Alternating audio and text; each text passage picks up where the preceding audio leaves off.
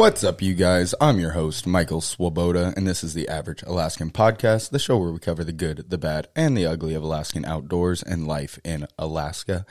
Welcome back for another week, another episode 30, chugging right along, joined always by the one, the only, greatest co-host on the planet, Mr. Sean Love. What's up, guys?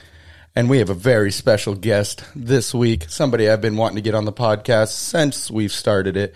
Longtime friend, haven't seen him in years, so super excited to sit down and talk all kinds of stuff, all kinds of lies, all kinds of stories. It's going to be a good time. Mr. Spencer Warren is with us today. Hey, what's up, guys? Oh, it's going to be a good episode, guys. We're going to cover a lot of fun stories, going to cover some photography stuff.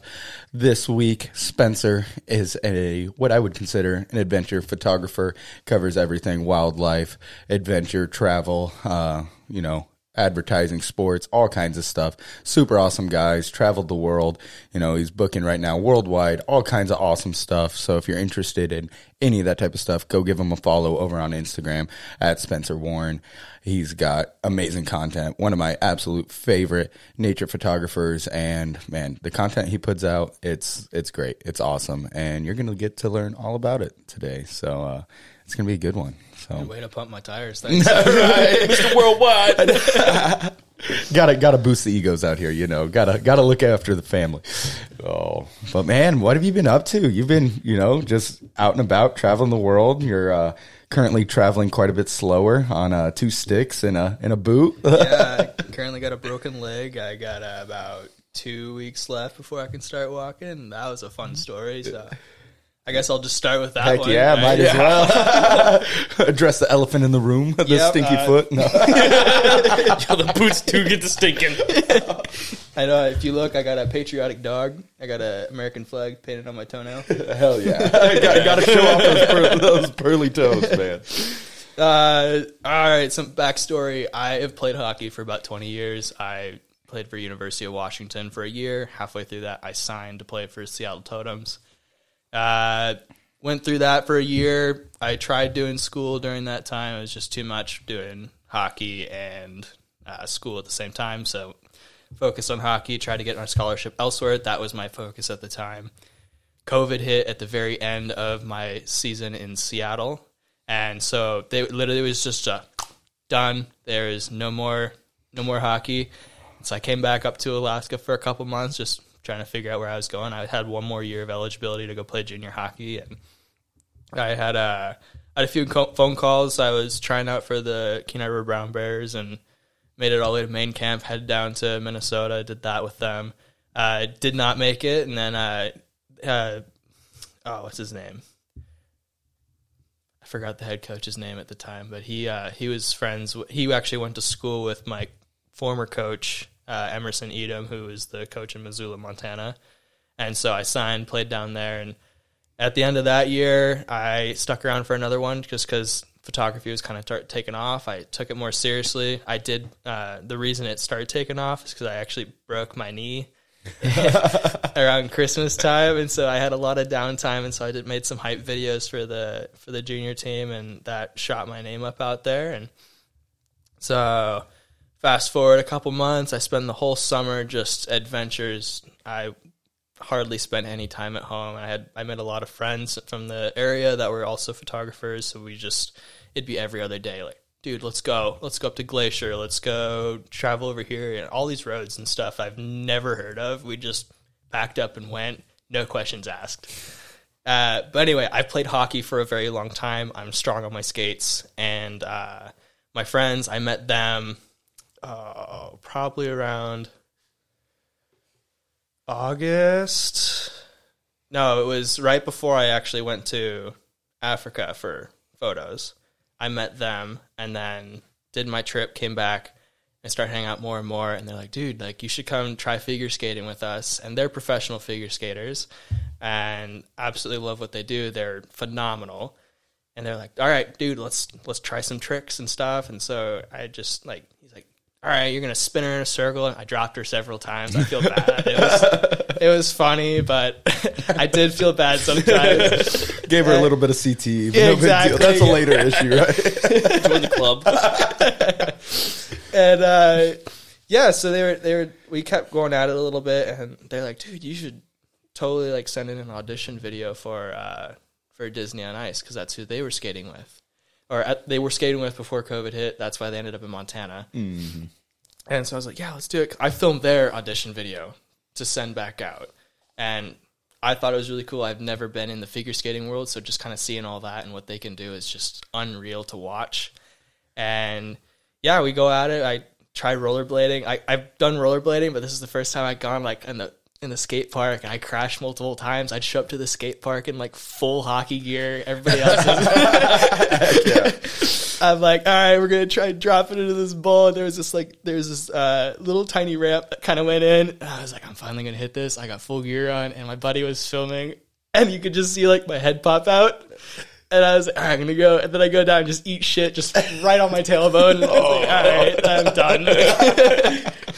This isn't ice. I don't feel comfortable. Exactly. And yeah, so we kept going out a little bit. They taught me some tricks off the ice where I was able to hold her. Her name's Sydney, up above my head with 2 arms and then 1 arm. And we were going to translate that to the ice at some point when both of us felt more comfortable. Yeah, right. Just like, I'm not letting this motherfucker pick me up on the ice. It's a little higher. I don't want to hurt her. She's one of my best friends. And but yeah, then they had a trip booked to Idaho, McCall, Idaho, and that's where I went with them. We traded me filming another audition video for more ice time, so we would just have ice pretty much all day if we wanted to. Nice. And we'd just go at it all morning. And they were teaching me an axle. And so if you guys don't know what that is you jump, spin around, and then land. Oof. Yeah. This I was like, oh, this is pretty cool. And they had a harness, dude. And they were hooked me up in the harness, and I was kind of getting it. It still was very rough, but I was getting the gist of it. And then we were just Sydney was like, all right, we need to slow it down and kind of just like work on the basics and stuff to really, because people do it for years before or months to years, however your skill level and how fast you perform, and develop at that. So they were like, we're just doing a crash course, like let's slow it down a little bit. And we were just working on a simple, I think it was called a loop, I'm not sure on the term, and I literally slipped. I went around, changed from forward to backward, and I like slipped out from underneath me, and I went to catch myself on the ice, and the toe picks, which have not been catching for me this entire time, finally caught at the worst time. And there went, like, I fell, my foot snapped backwards from the body of my leg, or from the weight of my body just falling on it. And I was like, I went on the ground, and I was like, like, we have it on video too. If you guys want to see it, I'll show you. I don't know. So I'm like, I'm holding my leg, and Justin, her boyfriend, comes over, and he's like, oh my God, dude, you probably just sprained your ankle. I was like, nah, bro, that was crunchy. That was crunchy. I felt the crunch the whole way, and I was like, oh no. And so he lets go of my, because he was holding the base of my skate, my heel, and he lets go, and you can see my leg bend. In he's like, oh, all right. So we made skateboards on ice, skateboards for the ice, and we were still trying to figure out what we wanted to call them. But anyway, we used that to actually stretcher me off the ice. So it came in handy. And he carried me over. Sydney ran over and grabbed the Jeep, pulled it right up front. He carried me into the car, and we're going to the hospital. And we're like going around the corner, and McCall's a very small town. There, just around the corner, there's the hospital, but there was some road construction. And we're like, oh my God, there was a pile of dirt in the middle of the road, and I'm sitting there, I'm holding my leg. We're on the stop sign. There's like 2 cars in front of us. And I'm like, I've had it. We were waiting for like maybe 15 seconds before I was just, I'm done. I can't wait anymore. I rolled down the window. I was like, move the fucking vehicle. My leg is fucking broken. Like, I'm so done with this. Literally, the hospital was right there. I could see it. They was blocking the road before the turn to the hospital. And I was like, ugh. So Sydney I was like, just say, fuck it, just go. Like, go into the dirt, go onto there was a parking lot onto the left side, so she crossed the road, and it was like parking lots here, just potholes everywhere, and I was like, just go, like, I don't care, it's already broken, it can't get any worse, just get to the hospital. So we go in, and I walk, like, I don't walk in, they give me a wheelchair and stuff, and we go, and they're like, all right, we need to take you back into the room, and I still hadn't told my family yet that like I broke my leg and they're gonna get a nice hospital bill. I feel so bad for that. But so this is, I forgot what time of the day it was, but my mom was still at work because my mom's a nurse here. Mm-hmm. And so I FaceTime her while I'm in the hospital bed after we had taken my skate off. So my leg, my foot was crooked and it did not look like, say you had your hands like this, right? One was like, my right foot looked like that. Yeah. FaceTime my mom and I was like, I'm like in tears, like, Mom, you wanna know how fucked up this fucked up? Turn the camera on, that's fucked up. And she's like, have they given you any medicine yet for it? And I was like, no, not yet. Like they're still waiting to get back some, I forgot what it was, but there was also permission to administer the drugs and all that. My mom's like, just give them the phone. Right. I'll tell them. And gave them the phone. They get an IV in me and pump me full of like the I don't care medicine. Yeah, I'm full of morphine or something. Yeah, it was something. I know it had some fentanyl in it originally because they call it the I don't care drug. And you really just, at that point, you don't care. You're just vibing. Yeah, so I'm vibing. And they made me, because I was actually wearing, I think, the same pants and shirt as I'm wearing now. And they were like, all right, dude, you need to take your pants off or we're cutting them off. And I literally just bought these pants like 2 days prior to this trip. I was like, I'm not cutting these. Dude, I finally splurged and got me some like the Lululemon, stretchy, nice pants and all that. And I was like, I'm not cutting these. And so I pull them off, and before I pulled them off, I was like, I'm wearing some funny underwear. I hope you don't mind. And they're like, what do you mean? I was like, it's got an eggplant on the front, across the entire front, and on the back, it's just a giant peach. Classic. Love it. I pull my pants off, and I guess I'm sitting there, and I'm drugged up at this point, and he's like, so what's the eggplant mean? And I was like, you don't know? And then the nurse comes in. I'll tell him. Oh, that's hilarious. And yes, I'm sitting there, and we don't have any scans yet. All I know is my foot is not straight, and I couldn't quite tell where the break was. All I know is it just hurt like hell, and my foot like not in line. And so the anesthesiologist comes in, and he starts talking to me about what he's going to do, and they're going to put me in a state of mind where I'm not asleep, but I'm still like it knocks me out, but I'm able to have basic functions, aka breathing, and can respond to like yes or no. Like I'm still conscious, but other than that, I'm not there and won't remember anything. So they gave me this IV, dude, and I swear to God, have you guys seen the Avatar movie with the blue people? Yeah. You know, like there's the AWA, and like you go in, it's like it's straight up. He gave me the IV. And it was the scene from Star Wars when you go into Lightspeed. It was just that everything was purple. I don't know why everything was purple, but it was. It's because of the eggplant, man. Dude, it was the eggplant, or he had some band on his bandana. Oh, yeah. That also was purple. And that might have been what triggered it. So I'm sitting there like I'm knocked out. So this part of the story is what my buddy has told me, my buddy Justin, because they allowed him to stay in the room with me, and I was like, all right. And at some point they're like, hey, your buddy Justin's here, and I'm like, no, he's not. And he's like, yeah, dude, I'm here, and I was like, oh, hey, buddy, like, what's up? And they said I kept talking like I was like in space. I was on a purple meteorite, and I was flying everywhere. I'm just like, whoa, like just completely out of it. But they're straightening my leg. They're putting me, and they said they took him out of the room because I still react to the pain. I just don't remember it. Yeah, you don't. So you could just hear me just screaming there, like just as they straighten it. Yeah, just reset. And he comes in. It was just like, he's like, dude, like, what's going on? Like, how you feeling? I was like, oh, dude, I am so out of it right now. Like, I don't know how to respond to any besides yes or no. And then at some point I look at it and I was like, man, there's a dragon. Justin, you see the dragon? Chase the dragon, man. He's like, yeah, dude, I see the dragon. And I was like, no, you don't. You don't see that fucking dragon. What color is it? Talking to me. What color is that dragon? And he goes, it's purple, bro. And I was like, I knew you'd see that dragon. And it was. He said it was really cool. So like I I was so out of it and stuff, and he started looking at the, I forgot, he's probably been like 15 minutes ish.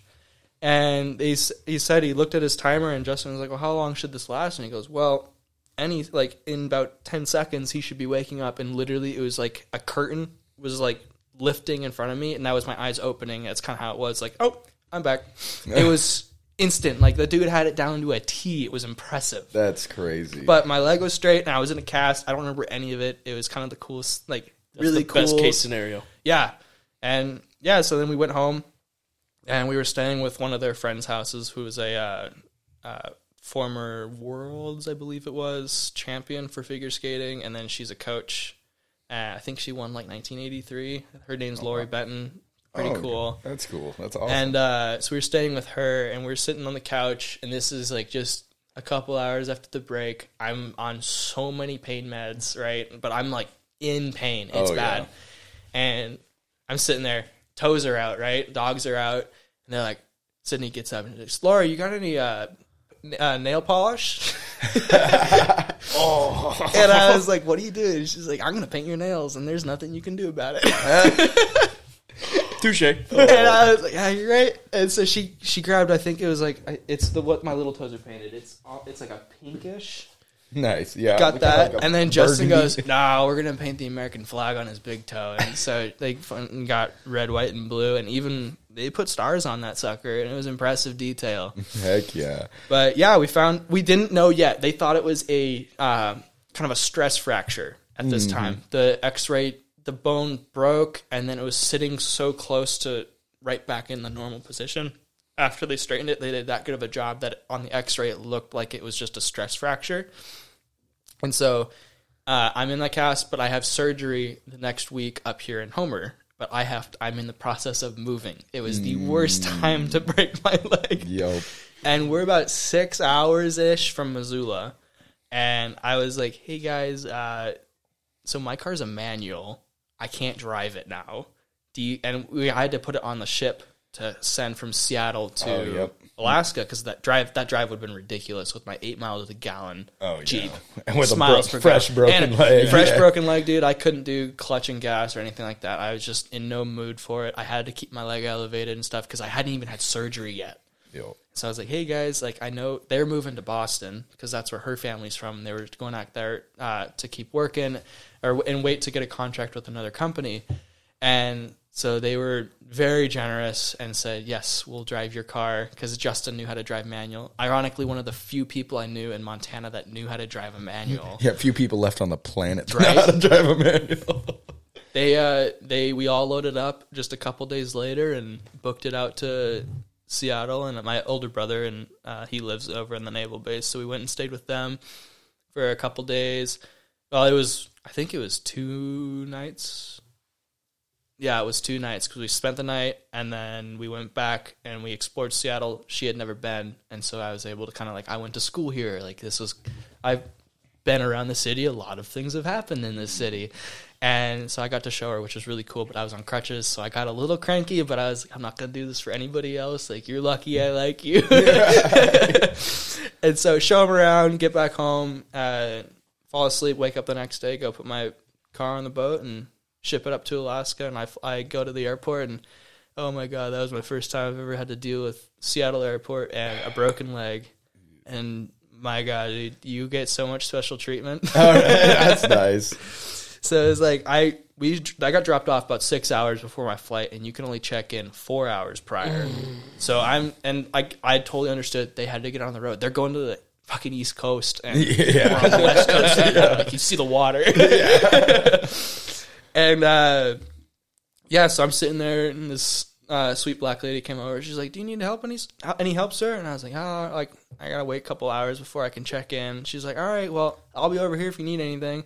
So I sat there for 2 hours, and she disappeared. And I was just like, "Well, I still have 4 hours until I'm even having to worry about checking in. Like, I'm not worried about it at all." And she comes back about 3 hours before my flight ish, and she's like, "You're still sitting here? Like, oh, let me help you." She went and got me a wheelchair, and I was like, "I got 2 firearms to check in." Like, it's not just let's go to security. Yeah, and it's gonna be a debacle. Like, yeah, so we go in, and this is the first time I've ever seen where they actually, like, after you check in, declare a firearm. This is the first time they've ever made me have an escort from the check-in stand to the to drop off for the firearm. Like the oversized stuff. Normally it's been like you check in, you show them the firearm at the gate, and they're like, okay, here, put this little piece of paper on it, right? Yep. And then walk it over and drop it off, and also wait until they check it and everything. But they had to like escort me over, and here I am like in a wheelchair.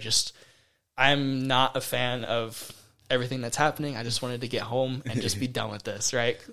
And so we go and we drop the weapon off, 2 weapons, and it was very smooth process, ironically, which was really nice. Mm-hmm. And we get through security, and I sit there, and the amount of people that were just kind of like, everybody stares at you a little bit. Yeah, you're bringing in a little bit of attention, and I hated that because I'm normally in the airport. I'm very low profile. I kind of just like hang out in the corner, or I'll go get my food, go back, kind of stay on my phone, headphones on. Like I never make anything, but I was literally sitting there just on my phone. But the amount of people I kept looking up. They're all looking at my leg because it's a fresh cast. And they knew, like, they're like, oh, something's going on. And dude, this little girl came up to me, and she drew me on a piece of paper and said, "Broken, I'm so sorry." That's adorable. But like a picture of my cast and the crutches and everything with the wheelchair, and I was like, oh my God, I can't believe this is happening right now.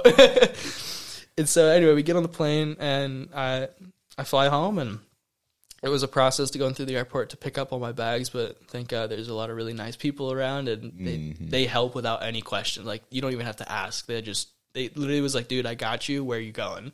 That's super nice. No, that makes that process so much better because every airport just sucks. Yeah. Anytime, especially in a process like that, like moving somewhere, you've got, probably 3 bags, you've got weapons, you're flying, and it's just always a debacle to where, it's nice when people, go out of their way to make things a little bit easier. I know, and it's just the worst time to actually like have a broken leg and be moving at the same time. It's just not fun. No, not at all. So with your surgery, did they go in and like put a plate and some screws in? Yeah, I got about a 10-inch plate put in, and I think 11 screws. Nice.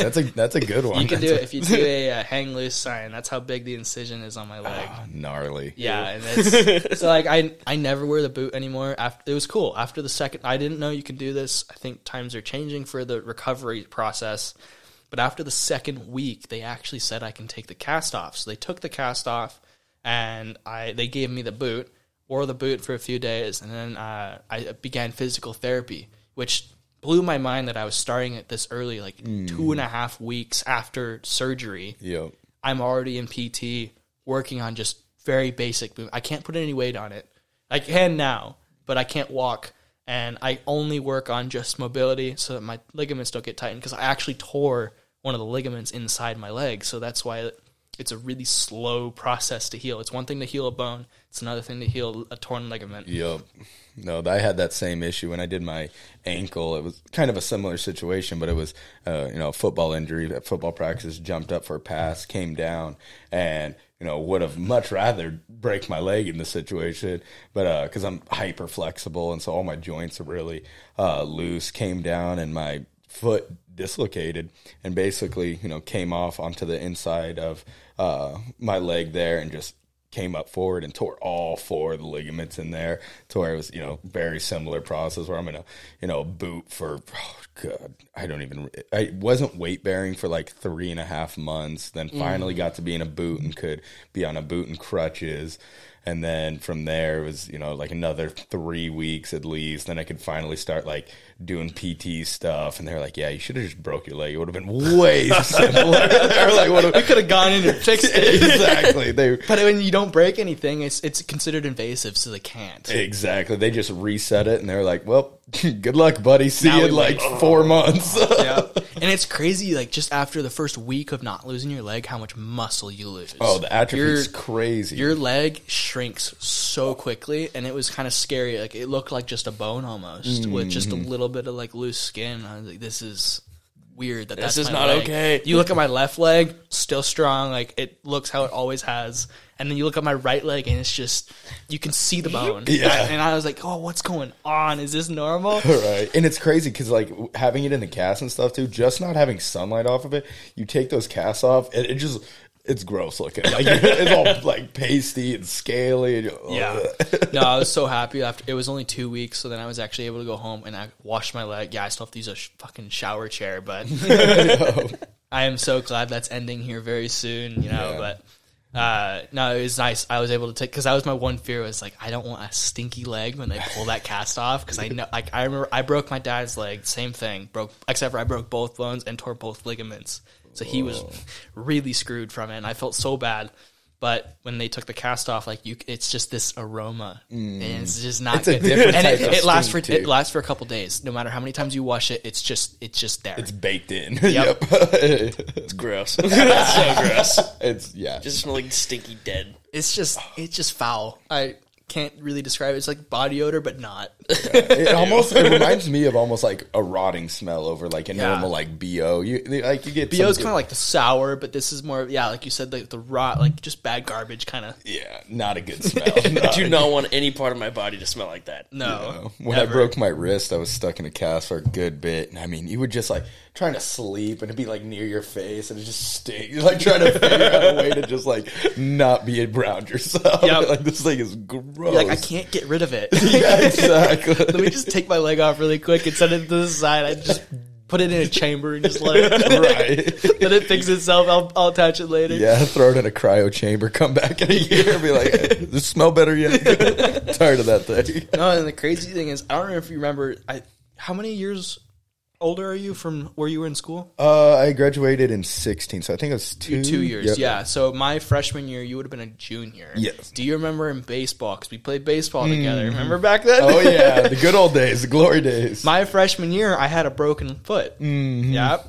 And I was same thing. 8 weeks, I split my heel in half. I was doing something in PE, and I guess I had been walking on a broken heel for 2 years, and doing these running starts in PE, like been trying to heal, and I've always had these walking pains, and then just these starts just finally snapped it.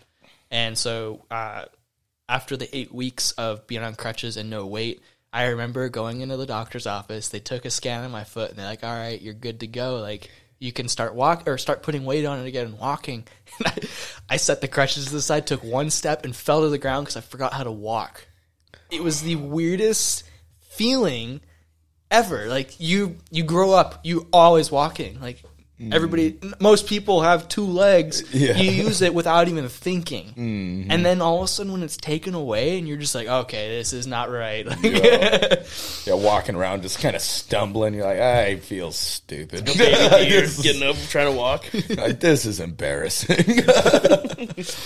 No, injuries are just rough, and it's just, it's the nature of the beast when sports. I mean, we've all played competitive sports, and when you play them as long, I mean, you've been, like you said, you've been on the ice since you were, Probably could 2 walk. years old, exactly. Yeah. So, it's just a matter of time, and, same thing with, football's a very violent sport, and it was, it definitely took years off my life, and I got too much metal in my body that I'd like, more than I'd like, and the recovery process, it's always, no matter how many times you've done it, it's different every time. It never gets easier, and it's just like, it's just as much a mental battle as a physical battle, because I mean, it really is. Like, it takes your whole, all your hobbies away, your job, everything. It just puts everything on the back burner. And for a lot of it, you just have to, it's a waiting game. Like, you just have to sit around and wait for it to, get to the point where you can start doing rehab and stuff. And I mean, no matter what you enjoy doing, unless maybe it's video games. And then even when I broke my wrist, you can't even, exactly. You try to play with one hand, and it's like, I was telling my mom the other day, I was like, I'm actually starting to like video games again. This is a problem. None of that, like, first probably 4 weeks of me with the broken leg, I can only play for a couple hours, and I'm bored. I can't do can't this. just sit here all day. Yeah. But I would try finding something else to do, and I'd be like, I can't do anything, so I'd go back to it and just kind of force myself to play, because it's the only thing that would kill time for me. Yeah, and keep your mind busy. Yeah, and so then it's like I kept playing, and like now it's like, all right, I actually don't mind it. I can sit down. I have nothing else to do. Like, I'll sit down all day and just play, because I can't go on my hikes. I can't do my adventures and stuff that I normally would be doing. Mm-hmm. And so I can't wait, though, to be able to start walking, and then just having that freedom to go out and just straight up just walk in the backyard or go play with my dogs. Yeah. I cannot wait to do that. Oh, I bet. You know, you've got some adorable pups too. They've got, I mean, they're much more famous than probably all three of us combined. Your dog has quite the social media presence. I think he's sitting at 127,000 followers right now. Why are you on the podcast? Fritz on the podcast. I know, hey Fritz. No, that's hilarious. And it makes you like sit back and kind of realize all the things you do take for granted. Even simple things like walking, you know, just being able to go to the backyard, throw a tennis ball for the dog, nonetheless, you know, do the, you know, stuff we really enjoy doing with, you know, adventuring, going out doing photo shoots, stuff like that. And it just, man, it makes that itch just so real. You're like, come on, you know? I know. Dude, it was like I think it was second and third day. I woke up the next morning. This was like right after I broke my leg, not after surgery. And I was like, this dream can be over now. Like, I'm done with this. Right. just slapping yourself away. We can wake up at any point now. I know. I'd like sit in bed and because the first couple weeks you have to keep your leg elevated because keep the swelling down for surgery. If it's swollen, it can't go in. And it's just miserable. You can, like, I've gotten unfortunately good at sleeping on my back because I've been injured so much. Right. And I'm just like, this sucks. Like, here I am again. But my doctor Adcox, he said he had a really good quote. He told me he called it life bumps. He says your life is like, imagine it's your entire wingspan, right? And your injury is about the width of your thumb to your entire life. And they're life bumps. The more life bumps, the crazier life you live, and the more stories you have. Rather than someone who I'd much rather do that than like. Do that and maintain the body and let it heal again. Whereas I don't have anything exciting happen, and that's, you know, it's a really good way to put it. Like, exactly. There's a story behind every scar. Exactly. Sure. There is a story behind every scar, and it's just, it allows you to slow down, especially if you've been go. It's really nice to kind of just sit back and just be like, all right, like, let me really think about it. And especially like in my world where it's, some people get in a creative rut, and I was kind of going through that a little bit, and this it was a bad timing for it, but now it's made me have that itch to like, I just want to go again, and I'm sick of being inside and not using my camera, and like that's what I love doing. And so just the other day at 4th of July Rodeo in Hanelchik, my buddy invited me up, and so we went out and I did the beach race photos, and I couldn't do much. Normally I would pretty much shoot the entire rodeo just because that's what I like doing. But this time I was like, I'm just going to do the beach race and just hang out, and went for the day, and it was funny. It was fun. It was really nice and refreshing to use my camera and just being kind of creative. Granted, I couldn't do too much, but it was funny. They gave me the wheeler, and I went down. I was along the beach, and this was before the races started. In the Ninilchik beaches, there's eagles everywhere. And I was like, I don't have a good photo of an eagle yet in my book. Like, I have taken many photos, but not one that I'm like, this is epic. Yeah. So I'm like, I'm going to start right now. Like, I'm right here. I didn't get one. But it was like, I was on the wheeler, and I can only get so close before I'm like, okay, I'm going to scare the eagle off. And so I'd hop off the wheeler, and I didn't have the crutches with me, so I'd be literally hopping through the shallow water on one leg. And my friends, you can hear them laughing up on the hill because they're watching me. They see I have this massive lens that's about 2.5 feet long. Oh, geez. And so here I am hopping on one leg down the beach, like in the water, and I like lay down on this giant chunk of coal and like start taking photos. And it's just like, yeah, none of them turned out, but it was just being able to do that and kind of starting to be there again was really nice and refreshing, and that's what I love doing. And then being able to take the photos of the beach races and share them, being able to like see people's reaction to having good photos of them is like the coolest thing to see, because not everybody actually gets nice photos of them. Like, granted, for me, I hardly have any good photos of me. Right. But I love taking photos of my friends when we go on adventures and stuff. And sometimes it's like, hey, dude, put the camera away. It's like, nah, bro, this looks sick.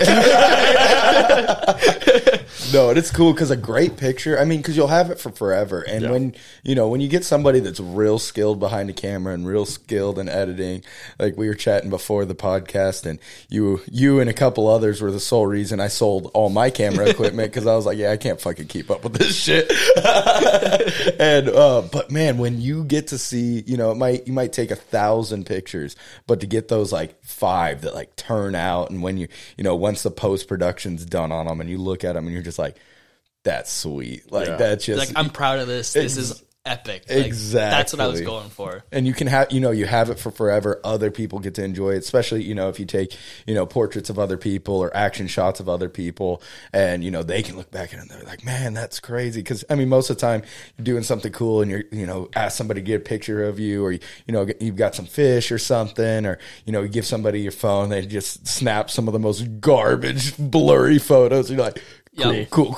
Yeah. Me, 100%. Yeah. Well, you're like, at the same time though, it's like at least you got something to like show that it was there. Yeah. But I also really like seeing the progression. Like if you go back, dude, I remember I had the other account. It was Visually Spence. It's still out there. I never use it anymore. But you go back to the beginning of that. That was when I first started photography, and I was in class. I was in high school. Yep. I think I was a junior. It might have been, yeah, because the way I started photography was on accident. My the counselor, I think her name was Lynn. Lynn, No. yeah, for sure. It was definitely Lynn. Was it Lynn? I want to say yes. The older lady? Yes. I think so. Dark hair. Yeah, I'm going to say yes. Yeah. Consensus is yes. Yeah. She came up to me and was like, "Hey, you don't have enough credits to graduate." And I was like, "Are you kidding me?" She goes, "Yeah, you're lacking in the arts, like because there was creative arts and something else arts, Like elective arts or something yeah, like that, I think. I was lacking in both of those." And she's like, you need to like go take ceramics or something like that, and then I'm gonna put you in a yearbook. And I was like, all right, I don't even know what that is, but sweet. I remember I buy one every year, but I don't know any of the process. Guess I'm taking your book. I know. It's like, go home and I was like, Dad, they put me in yearbook because I don't have enough credits to graduate, and they said after I take the class and stuff, they'll allow me to pass and walk. And he's like, all right, I got a camera laying around here somewhere. And so he like goes some digging and comes up like 30 minutes later, and he's got Canon's first digital camera. Oh, the OG.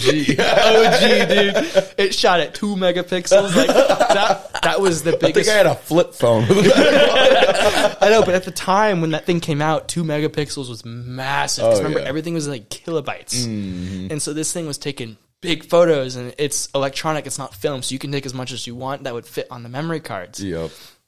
So I went around, I'd snap photos, and everything turned out like garbage. I was like, this is not fun. Like, I'm not enjoying this. I'm just, the class would send me like, you need to go take pictures of welding. And I was like, all right. So I would just go out and like snap a photo, and I'd be like, I hope it turned out. I don't know what's happening here. But I kept doing it, and then at some point it was the school had goats. Remember, we had the baby goats or something like that. Oh, yeah. And so I remember, I think it was Katie Clark. She was playing with the goat or something like that, and I snapped a photo of her with the goat, and that was my first good photo. And I was like, "Oh, this is kind of cool." Yeah. Like this, it's so clear, it's sharp. Like, it gets you excited for it, even though like you're just starting. It's like your first good one, or it's like your first hunt. You finally got something, It's that feeling, and it's like, okay, this is pretty sweet. And so I kept taking photos. Everything was garbage for the longest time. But then my buddy Jacob Davis, he was like, dude, like come out to the cabin with me, because he had a cabin out on Caribou Lake. It's like, bring your camera, because he had been taking photos. He's like, I'll teach you. And I was like, sweet, this is cool. Like, I'm going out to a beautiful place in Alaska to go learn how to take photos. And we hopped around a little skiff and just went around. He taught me all the settings and stuff. But I'm sitting there, I'm like, shutter speed, f-stop. Yeah. It was overwhelming. It was so overwhelming, dude. I felt like I was preparing for a test that wasn't coming. I was just like, oh my god, this is so much info. And it was brutal, but it was like, it was the step in the right direction to start figuring out, okay, this is what each setting does. Like, I had gone online, and I call it YouTube University. I am I'm completely self-taught. That's how I've learned. I have learned from some of the greatest creators I ever think that existed, and thank God they made the platform, and then they can actually share their process on it. And it was really cool, because I was just like, oh man, like I want to learn how to do this. I just type it in, and next thing you know, there's 3 different people. At the time, there was about 3 or 4 people that were making the videos in this realm that would teach you how to use it, that were also entertaining. I hated the dry videos, very monotone. Yeah. I cannot watch those. Nope. But these people were doing like travel vlogs and like all these. I was watching the Paul brothers, because it was like seeing not necessarily what they were doing, but how they were just filming their life. The process behind it was so captivating. I was like, this is really cool. Like, I want to start doing this one day when I've got the camera kind of basics down. I'm going to figure out how to like do the vlogging and take videos. But like I was focused on photos primarily. So video is like, I was like, I'm not going to touch that for a little bit. I'm going to figure that one out later after I figure one thing out. And that was photos. And I remember I went around town. I was going out like every other night. And like most kids, like, you know, they go to parties and stuff, but I was out taking photos. I was going out at night, like trying pictures of the stars, the northern lights. If I could find anything that kind of like looked cool, I was like, I'm going to go take a photo of that. Mm-hmm. And there's another kid, Tegan Carlson. Yep. Yeah. He would travel around with me as well because he was taking photos, and he was like it was him and Jacob that were two like the best photographers I knew, and I was like, I need to get on their level one of these days. So then, like, we went out at literally every other night. It was just taking photos with me and Tegan, and it's just, I think it was one day during the winter. I was down at Beluga Lake. It was frozen over, and my buddy Isaiah and Evac, we were playing some pond hockey, and I brought my camera out. And I got this photo of him with the sun backlighting him, and he's flicking the puck up, and it looks so good. Like, I would share it today. It's still like one of my favorites. Still holds up. Yeah, it still holds up. But like I finally got like the photo that was like, I can really kind of go off with this a little bit and see where this goes. So it was kind of like, okay, I kept pushing for it more and more. I was like, this is like really, really like to do. But it was always like, hey, gotta go to school. Like I totally like that was my plan. I was supposed to go to school. And I did for a little bit, but I was supposed to go on the trail of going to law school and come like being a lawyer and all that. That's what I really wanted to do. I still do want to do it, but I found what I like doing more. Yep. And having that conversation with my parents was a very rough one. It always is. Telling them like, hey, I'm dropping school to go play hockey. Because that's how my photography career ultimately took off. Was I stopped school to play hockey, and then when I broke my knee, that's when I like focused all my downtime, because I was in Missoula. Like I wasn't just home. I couldn't just like be lazy and just have everything handed to me. Because you know, when you're home, you got your family and stuff to help take care of you. You can lean on but somebody. But it was just me down there, and like I had some roommates, but they were both hockey players as well. And so all right, I'm gonna go to practice. I'm gonna take some photos and stuff and video, and that's when I really started taking it. And it's just like, it was the coolest thing, because like all of a sudden I'd get these emails and stuff, or there's people texting me like, hey, can you take photos of my family? Like, I saw your work. The rink was reaching out like, hey, can you take videos of like this event that's happening, like these Halloween events? And it started spiderwebbing out, and it was like really cool to see. And my good buddy John down there, his family is in the Herbalife business, and they kind of helped me get into that. So I worked at their smoothie shop for a little bit, and he was a photographer, but then he helped get my name out into that community, in that workspace. And so he helped me score a couple gigs with Herbalife up here in Alaska. And so last summer I came up here and I was doing helicopter tours, like dog sledding, bear tours. Like I was filming it all, and it was like, this is so cool. And you make all these little connections, and then like that's how you start getting these gigs. And so I'd get emails and stuff like, hey, can you come like shoot for this? And I'm like, yeah. And hey, can you come be a second shooter at this wedding? And I was like, yeah, why not? Like that, like anything to get my name out there, I was doing. Even like some of it was paid really well. Like the Herbalife stuff, dude, I got paid really well. It was amazing. And I was doing all that cool stuff. Dude, like the bear tours and stuff, those things are like $800 a head. Yeah. And I was getting paid $1,000 on a day on top of that. Like it was the coolest thing to kind of be able to experience. I was like, okay, this is like, this is viable. This is the start. Like this is what I can do. And granted, it's not full time yet. It's still in the process, but it's like, it's cool to see like that it's there. And I've had I went down to South Africa and stuff, and did some stuff down there. But it was like, it's the coolest thing to just start seeing it kind of roll together and build. And it's the process that you hope for, and you don't know when it's going to hit, but then it finally hits. Yeah, no, and it was cool getting to watch your process, because I've followed along like through your just social media ever since you know, from your original page and everything, and it was just cool getting to see that growth. And I remember at one point, you know, just scrolling through my feed and stuff, and it was like, oh, that, you know, that's a cool trip, cool. And then it seemed like in a 3-month period, it was like, take it, helicopter trips over glaciers. All of a sudden, all these, bear shots. You're, doing scuba shoots. You're down in Cape Town, South Africa. I was like, hold on. Time the fuck out. Whoa, fucking Spencer made it. Holy shit. No, and it was just cool getting to see the process because, like, exactly what you said, like, going from knowing absolutely nothing about it and honestly being like forced into it. It was either do photography or don't graduate high school. And then, just kind of being like, this is neat, teaching yourself. I'm a huge advocate. I've said it on here tons of times, but YouTube is invaluable. Like my house that I just bought, 100% through YouTube. All my personal finance stuff, I love geeking out about it. I did a little bit of that in college, basic investment courses, basic, macro, microeconomics, that type of stuff.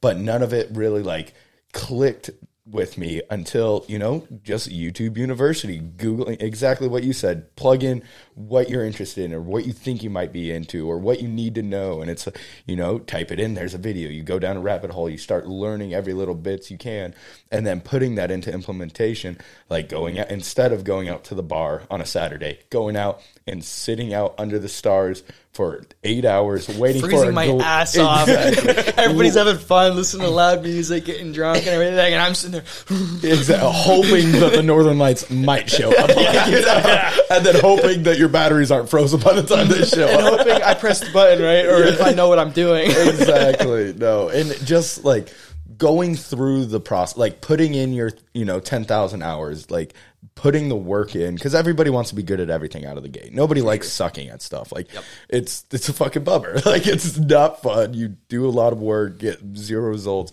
But once you see, like you said, your first picture that kind of clicks, and then all of a sudden, every 1 in 100 pictures start turning out, and all of a sudden it just kind of starts snowballing.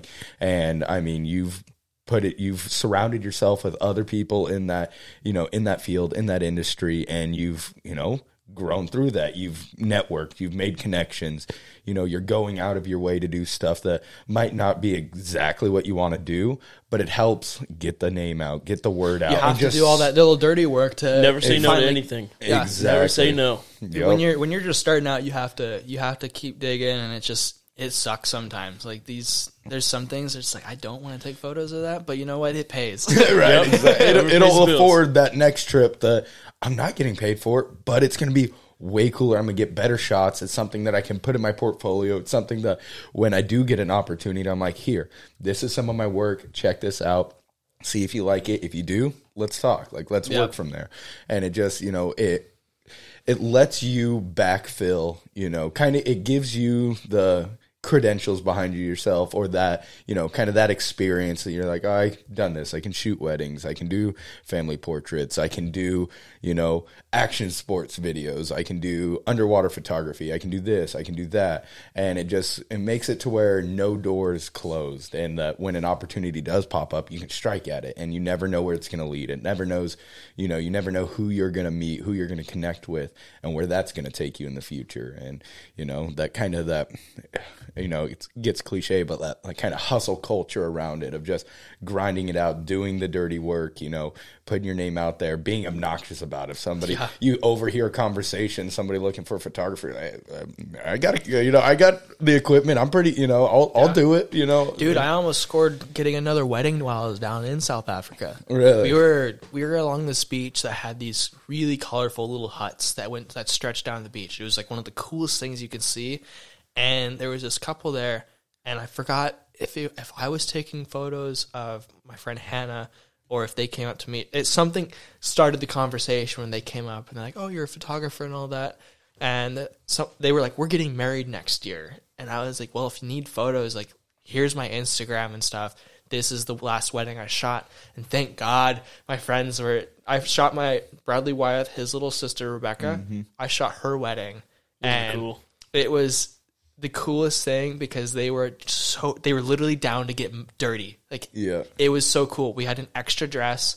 We brought in extra clothes. We took the wheelers. We went mudding and stuff for wedding photos. Heck yeah. And it was just being able to have that creativity rather than just like, there's the classic wedding photos. We did take those, but it was like being able to like do that kind of like the more side thing that was more exciting, that made everybody that little go spice to it. Yeah, that made everybody go, what the hell is that? Like, that's cool. And so that one of her bridesmaids, I'm shooting her wedding on September 1st. And she kind of wants to do along the same thing, supposedly. So I can't wait to do that one. That'll be a lot of fun to kind of get that creativity. Also, it's a wedding, so it's like definitely stressful. I will be walking for a month too, so it's like, all right, I got this.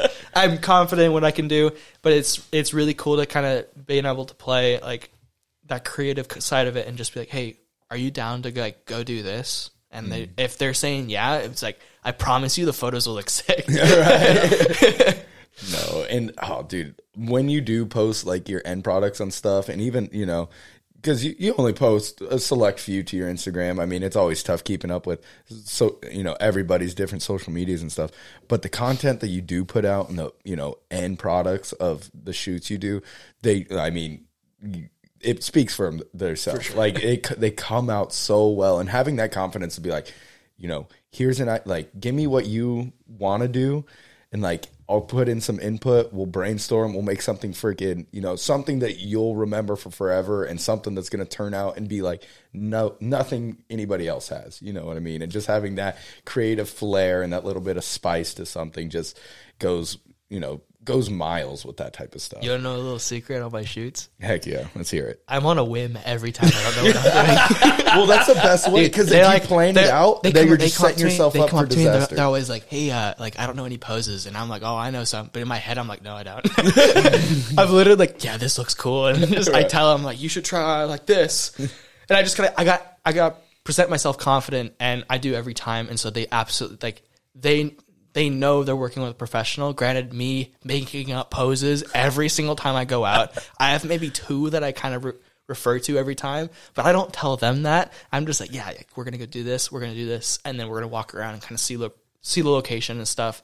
And it's really cool just to see them kind of get more comfortable, because as soon as they're comfortable, that's where the good photos come in. It's not the poses. It's getting them comfortable in front of the camera first. Yep. So either that's me being goofy or just reassuring them like, hey, look, this looks good. Or even after like I take a couple photos, I show them like, hey, look.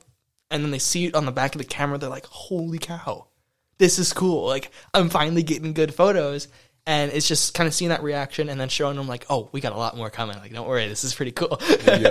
No, and I think that's the best way to do it with a lot of things. Because if you have, your kind of 12 set poses you want to do, it's easy to get, like, they might look great, 8 out of 10 times. But you kind of get stuck in that, creative rut where you're doing the same stuff. You'll lose opportunity. Whereas, if you're able to just be like, ooh, all right, the lighting over here, hitting the fireweed, great. Do, just try this. You stand here, other person, get down on a knee, just brainstorm, being able to move on the fly. That's when you get those true, like, once in a lifetime, like, really unique shots where it's not just the same, you look through a catalog and it's like, oh, that's a cool picture. That's a cool picture. But nothing really like stands out as like, that's freaking that, that's it's epic. Like, that's unique. It's got its own, like, it just makes you go, wow, that's cool. For sure. You see thousands of photos. We're surrounded by it now with social media. You're always seeing photos being taken. And there's a lot, trust me, there's a lot of really good ones out there. But once in a while, there's always the one that you're like, okay, that's cool. Yeah, exactly. Well, it's like the pictures in the wedding you mentioned. I saw them. I was like, that's unbelievable. I cannot believe that's a wedding. Right. Holy shit. And they stand out, and people see that, and the creativity is just above and beyond. I know we were in the lake, and this was, I think it was the day before the actual reception. It was the evening, so the sun went down, and we went to go stand in the, I was like, all right, let's go do some like long exposure, cool shots in the lake. And they're like, we got flares, and I was like, oh, even better. And so I should have taken a photo of the setup I had going. So I had my camera on I didn't even have a tripod with me.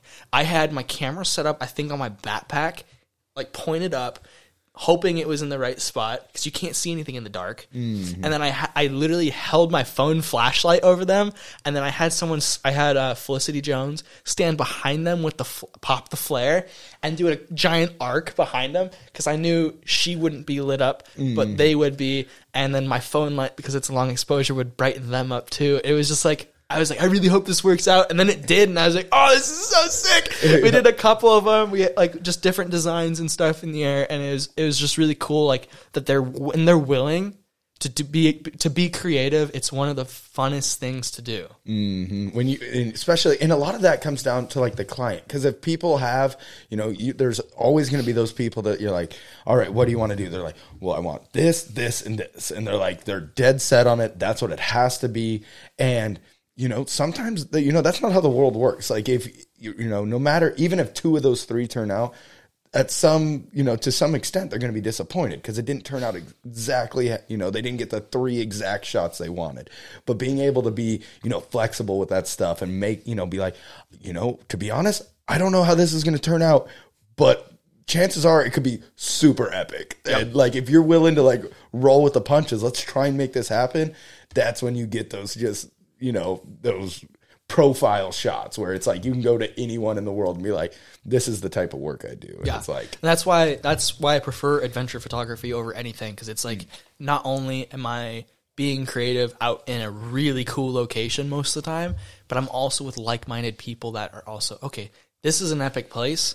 Let's see what we can do with it. Mm-hmm. And that's my favorite. And being able to capture kind of behind the scenes and more candid shots are also really fun to do, because it's like not when everybody's expecting a camera, but when you travel with 4, 5, 6 people that everybody's a photographer, you're going to get some really cool shots that nobody's expecting, because everybody's like, photos will be taken all the time. Yep. And I remember I took some last summer. They're not the best photos, but they're some of my favorites. We were at Glacier National Park, and I had just met a couple new friends, and we were eating on the side of the road. We had stopped and we were making like the mountain house food. I think her name was Haley. I think she had a stove in the back, like at the bed of her truck, and she was cooking up some food. And I was like, this is so cool. So I like stood back and like snapped a photo, and everybody's like eating and making food. And it's cool to kind of settle down, but also still show like, look how creative we're being right now. Like we're in the middle of nowhere. We're making our food. We're enjoying what we're doing. And then as soon as we're done eating, we're going right back out. We're hiking in several miles and we're taking all these photos. We're getting up early. We're diving into the lakes for fun. And it's like, it's such a fun setting to surround yourself if you're an adventurous person. Cause like, I understand there's a lot of people that aren't as adventurous and they prefer just kind of seeing the end product. They don't want to go through the whole, oh, I'm starving, I'm freezing cold. Like, where are we sleeping tonight? But that's half, that's more than half the journey. And that's cool, because it is cool getting to see that, like you said, that end product. Everybody loves a cool, picture, but they don't get to see the 40 hours that went into it of, hundreds of miles of driving. Exactly. Blew 3 tires. You got up there. Somebody forgot to pack food. So now we're all rationing. It's, the weatherman lied. Now we got 8 inches of fresh snow. And it just, there's so much. It's same thing with, a hunting trip. Everybody loves to see the grip and grin at the end. They're like, oh, that's a huge sheep. That's awesome. They don't realize you hiked 100 miles. You've got blisters the size of Texas on your feet. Like all the stuff that goes into it. And that's the real, that's the real adventure and the real joy of it. And then the end product is just, that's kind of the cherry on top. Exactly. It's just like, that's your little, it's like, here's cool piece. Here's what you guys get to see, but only a select few know the true story behind what happened for this photo. And a good way to put that is on my Instagram, there's obviously a point in time where I was mostly posting just South Africa. And I was in all these really cool locations, but the one spot I didn't photograph too well, and no photos are on there, is because my drone stopped working. Oh, no. I was at the world's tallest waterfall. And I camped out at the world's tallest waterfall. I think it was like 984 meters up in the air. Oh, jeez. You're way the hell up there. And it was some of the, like on my phone, so I used my phone and a controller to fly my drone. And I told Hannah, because she had this red jacket, and it looked so good being contrasted with, it was so cloudy over the cliff, and it was foggy, but you can see the red jacket on the phone. What the drone is seeing is like, this looks so sick. Like, I can't wait to like go back and like when you take stuff like that, you're like, I can't wait to go see it on the computer. Like, I want to see what it looks like. Yep. And so I'm filming. I did all these cool little dives and stuff with the drone, and the weather just came in and it became really bad. Dude, we're sitting on top of the world's tallest waterfall. That's way up there, right? Yeah. And we were camping for the night, and so we brought the tent and we packed it up, or we set it up, and we're sitting inside, and it's just sideways wind. I thought we were gonna get blown off the side of the face of the cliff, dude. It's just like, I'm like, oh god, this is brutal. All night long. It was just not fun. And it was cold. Like, dude, you don't think Africa being cold. I had every layer on. I had my sleeping bag. I was bundled up. I had, the mummy bag. Yeah. I had just my nose sticking out. I was like, my nose is freezing right now. But anyway, so it's like, we do that. We spend the night, wake up the next day, and the weather is nicer, and we finally get to hike back down. And part of this hike is like one of the sketchiest parts I've ever done for a hike. There was a ladder that was like it was like iron bars with these giant circles on it, and it was probably 150 feet-ish, 200 feet long, straight up. Yeah, that's And sketch. there's no safety regulations in this country. There's Right? no OSHA in Africa. So there was two trails you can take. There was the long one that avoided that went all the way around the mountain and up, or you can take the little ladder. And I was like, we're gonna take this. Oh, she was like, okay, we're taking the ladder. She was definitely we're doing this one. And I was like, all right, we're going. And so I looked at it. It was just straight up. You're climbing up, and dude, when we were going there, the wind was so bad. I'd take a few steps up and just hug against the ladder. I have my hiking bag on, so I'm like a little sail, right? Oh, I'm hugging against the ladder. I have my hat all the way on so it doesn't fall off. I'm hugging the ladder as hard as I can, and then as soon as it comes down a little bit, I'm like, okay, a few more steps.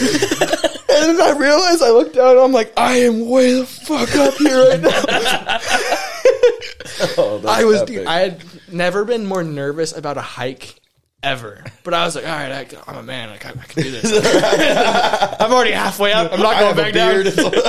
And so like we end up going all the way up, and so we get up to this first spot. It stops, and there's literally there's a U-bar of rebar in the ground that you grab onto to pull yourself onto this first rock, and then there's another ladder up. And I'm like, we're only halfway. Bro. I know, the wind is just blowing and blowing, and so I was like, all right, fine, like let's just go the rest of the way up. We hike up, we get to the top, and it's kind of like the way the mountain was is it kind of shot the wind over us, so it wasn't too bad until we got further on the flat spot where it got towards the waterfall, and then it was just like sideways wind. But it was really cool because when we got there, it wasn't foggy yet, and it was just, you're on top of the world. Like, I'm really curious what Everest looks like, because this was it was a cliff straight down. The mountains look small, and the mountains right below you look small, and it was the coolest thing to see. And so while Hannah was down towards the actual, like, the stream to the fall, I went up and walked up a little bit, and I was like, I have an idea. I'm gonna break the record for the world's tallest waterfall. So I hiked up higher and peed off the cliff. Nice.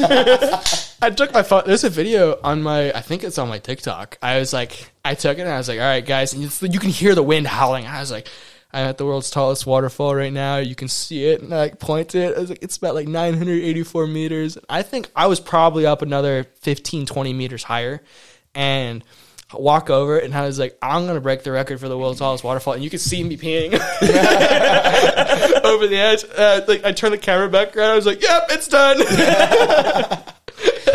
That's awesome. Oh. I mean, you gotta do this thing. It's the fun little, like, nobody's ever gonna see that kind of detail, and it's just the stories that you see behind it. And granted, I don't have any photos from that place. It's just the weather was so bad. It was either just direct sunlight, nothing looks good in that, and then when it gets dark, it's dark. And when things don't line up, they don't line up for photos, but that's okay. But having the kind of stories and just the little clips that I do have are just like, that was such a fun adventure. It was miserable, but oh my, I would definitely do it again. Yeah. That's the best trips are that way. You just, For sure. it's a grind. You look back and you're like, that was, we might have been in danger. We definitely weren't prepared. Oh my God, dude. And but it's so worth it in the end. The amount of times we were told, do not stop on the side. Like, do not stop on the, this is in, I think South Africa for sure. It might be like the lower half of Africa in general. Never pull onto the side of the road or stop for anything, because people will come up to you, and the gangs there are very violent, especially against white people. Mm-hmm. Right? I stand out like a sore thumb. You're like, me, very white. And especially because I don't have a European accent, so I also don't sound like I'm from there. Because the population of white is very high there, but they're all British colony. Exactly. They're from the area. They have the accent and everything. So like, as soon as you talk to them, you know who's been there or who's from there. And me, on the other hand, people are literally asking, "You have an American accent. Where are you from?" But anyway, we're on the we're going up the highway because we flew from Cape Town to Durban, and we landed in Durban, spent the night, and we rented a car the next day, and we were going to drive. It was a couple 100 miles to get to the waterfall location, and the amount of times we had been told, especially because I met a couple other filmmakers down in Cape Town, they were like, "Do not stop on the side of the road. Do not stop for anything. Like, it's a very sketchy place. Just drive to your destination." And make sure you're like always doing things in a crowded area where people can see you, right? And we're going. She's driving, and keep in mind we're on the left side of the road. And I was a little sketched out about being on that side. And it's just when I'm not driving, I'm always nervous. Yeah. I prefer being the driver. And anyway, we hit this bolt on the road, pop our tire, and not only did we pop our tire, we shattered our rim. Oh, shitty. Yeah, it went straight through the whole thing. And so it's like clunk. And so I was like, all right, just pull over. And like in that, thank God we were going through a little smaller, a slower section of highway. And there was a turn. So we pulled off that, and we're literally, the road either keeps going straight through or it turns. And then there's also a turn from the other way. So we're in the middle of this little weird triangle kind of intersection. I was like, drive up onto that, because there was a little median. Drive up on that, I'll change the tire. So I got out of the car, and I'm like changing that tire as fast as I could, because I was like, somebody's going to come up to us. Somebody's going to come up to us. Getting murdered. It's going to happen. I know. And I'm like, I don't want to get murdered here. This is not where I end. But I got the tire changed, and oh my God, that was such a hassle. So we paid for tire coverage, but tire coverage does not cover rims. Right. It covers flat tires. So we go to the tire shop, that was just literally, I think, less than a mile around the corner, and we're talking to the guy, and he's helping us out. And he goes, so we don't have any of those rims in stock. And so we called the dealership where we were renting the car from, and they're like, all right, you need to bring the car back.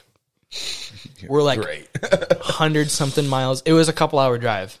And we're like, all right, well, we only have a spare tire now, right? It's a full-size spare, so thank God we were able to go the speed limit. But it was like, if anything happens, we're toast.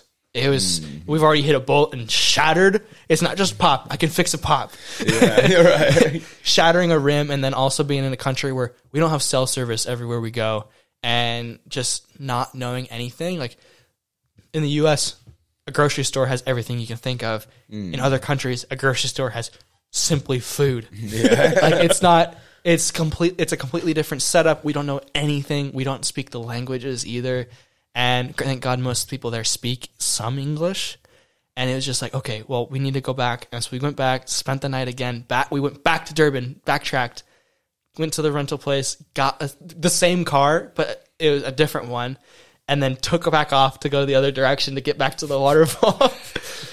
So crazy. I think we were supposed to spend one night up there and then do a longer backpack that was going to be 2 or 3 nights through, what are they called? Oh, some crazy mountain range that she wanted to hike, and it looked epic, but we were like, with the delay we had by a full day, we ran out of time, so we couldn't do that. So we went to some other cool little park place that honestly looked like Hawaii. Yeah. It was straight up rainforest. It was beautiful. We stayed at this one house. This dude was so wild. He was like, he was telling us stories about how, because there's chimpanzees, and they're everywhere. So he lives right on the cliff, and there's a whole ravine, like right in front of his house. And he says the chimpanzees live down there, and they know that he's in charge, but there's also an alpha down there. And so once in a while they kind of go at it. But he's telling us like how these chimpanzees would come up, and he would have to chase them off, or how cows would kind of wander into the yard. He said he has a pool. He said one day he came out and there was chimpanzees and cows in his pool. It was the weirdest thing. What a nuisance. Yeah. Right? And then he was like pointing, there was these caves down there that like the natives from when they first came down through the area. There's cave paintings and stuff in it, and it was like the coolest thing. He was telling all these stories, and apparently in the area we were in was essentially a battleground too, and they're still at war. And I'm like, oh, wow, okay, this is cool. Like, I kind of feel safe. And he goes, oh, you don't have anything to worry about. No shots have been fired for a while. And I was like, how long is a while? He didn't respond to that one. God damn it. That's ridiculous. That'd be a crazy experience. Just, I've always wanted to go down to South Africa. I've got some family in Namibia. And I've You have always... family in Namibia? Yeah, they do missionary work over there for, I think the company's called Visions Worldwide or Visionaries Worldwide. I think I've but heard of they do a lot of like well work and stuff over there. But I've been wanting to get over to Africa so bad just to see the wildlife. I've see legit the thought landscape about having a place down in Cape Town. I liked it so much. It was absolutely gorgeous. It was like one of the coolest, most beautiful places I've been. And now I've traveled a lot and I've seen quite a bit of things. I haven't seen Europe yet. Like that's still on the list, but it's like I would live in Cape Town if I wanted to. Yeah, from your pictures, it looked epic, and it's just dude, like a cool. the people are the nicest there. Yeah. It's so sweet. Granted, there is still danger. This sucks, and it's not to put a whole negative thing on Cape Town. But while I was out scuba diving, Hannah was actually going because I have my advanced license. I can just go with a group. I did check dives, and I was all set. And while I was out diving all day long, I came back. She's like, all right, let's meet at this restaurant, get some food. And I was like, all right. So we meet up. How was your day? And she was like, oh, she was asking me that. And I was like, I told her about literally diving with penguins. Like, right. Dude, I was on another, better than that. I was on another planet. It was the coolest thing. Like, you see the penguins, and then you see seals in other places. And we didn't see sharks. No, we did see sharks. We saw these weird little baby sharks that kind of stay in the kelp, but we went through kelp forests where it was so cool. You kind of go through it, and all the people, the dive crew was so friendly, and I was telling her about all this, and I was like, how was your day? And she just kind of like quieted down, and she just started crying, and I was like, what happened? She goes, I got mugged. And I was like, are you, what? You didn't lead with that? You ordered an appetizer before bringing that up? Okay, this sounds so bad. We made a bet on the plane to Cape Town. Whoever got mugged first got dinner or that meal bought for them. That's fair. At least Solid they didn't bet. have to buy the meal. So we already had this bet in place, but I totally spaced out on it. What an asshole. You manifested that. I totally did. I feel so bad. But she sat there and she just they cut her with a knife. 4 guys went after her. Yeah. And they said like they grabbed her. She was wearing this, I should know the name because it would be a great promotion for them because they didn't end up taking it, but this slash-proof purse she was wearing. And the one guy was like trying to wrestle it off. You give gift to me, and like trying to cut it. And while he was trying to cut it, he cut her. And so she had this knife cut on her arm and everything. And I was like, oh my God, like I'm out here having the best time of my life right now, and you're dealing like with being attacked. Thank God she didn't just get drug off and disappeared. No kidding. That could have she gone said there way worse. It was either 4 or 5 of them came around the corner. She was doing like a shortcut to this coffee shop she was heading to. But she said she saw some girls come out, and so she thought it was fine. And so she went down the alleyway, and then saw all these 4 or 5 people, the guys come around the corner, and kept walking towards her. But she didn't veer away. She just thought everything was gonna be fine. And I totally agree. If you see other people coming out, it's just it's gonna be okay, and it's broad daylight. But also, you're in what's ranked as the most dangerous city in the world too. Things can happen, and we were down in the Cape Flats, so it was definitely sketchy. We've been told to stay away from the Cape Flats. And so I didn't know where that was until literally about a month ago when I was watching a little film from one of my favorite filmmakers that lives down there. He did a video on the Cape Flats, and he made a map and did a circle around it. And I was like, oh my God, we were right there. That's where we stayed the whole time. We moved around probably 6 or 7 times. We didn't stay in one place the entire time, which was so cool, being able to be on the move and try all these different Airbnbs. But then it was when we were staying in this one spot, we didn't realize it sounded like it was a good spot. The building was really nice. And then so like I went out, hopped in, and thank God Uber's there. And it's dirt cheap too, right? I would not trust getting in any other service.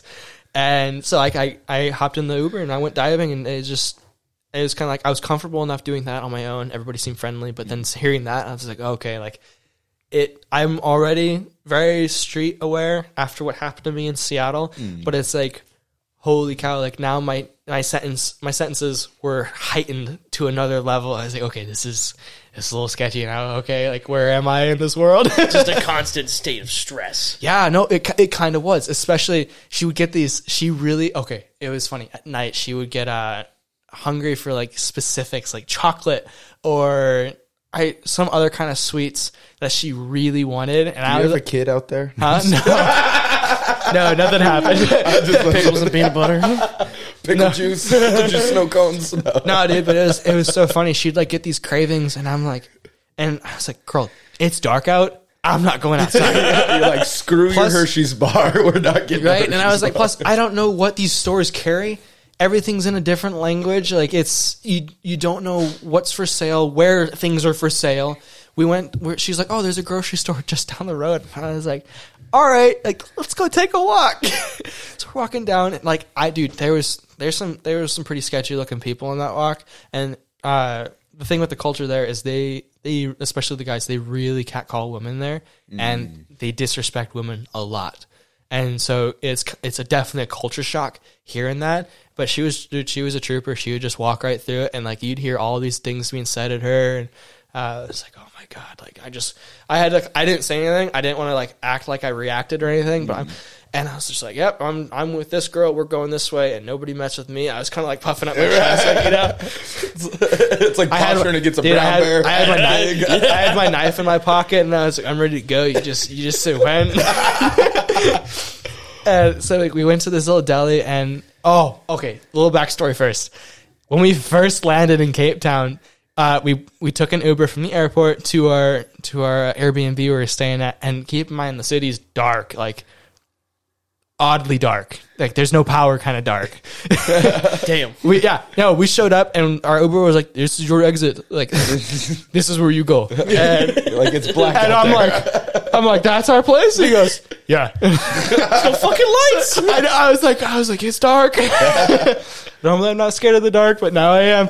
And so we walk in, and there's a guy sitting at we go through the little gate, and everything's gated. So we go through the gate, we open the door, and we go in, and he's like, do you have reservation? And I was like, yeah, we do. And then we showed him on the Airbnb app that we were booked. And then he goes, oh, okay, welcome to South Africa. We have load shedding. And I was like, what? And he goes, load shedding. I was like, I don't understand what you're saying. Are you saying load shedding? Like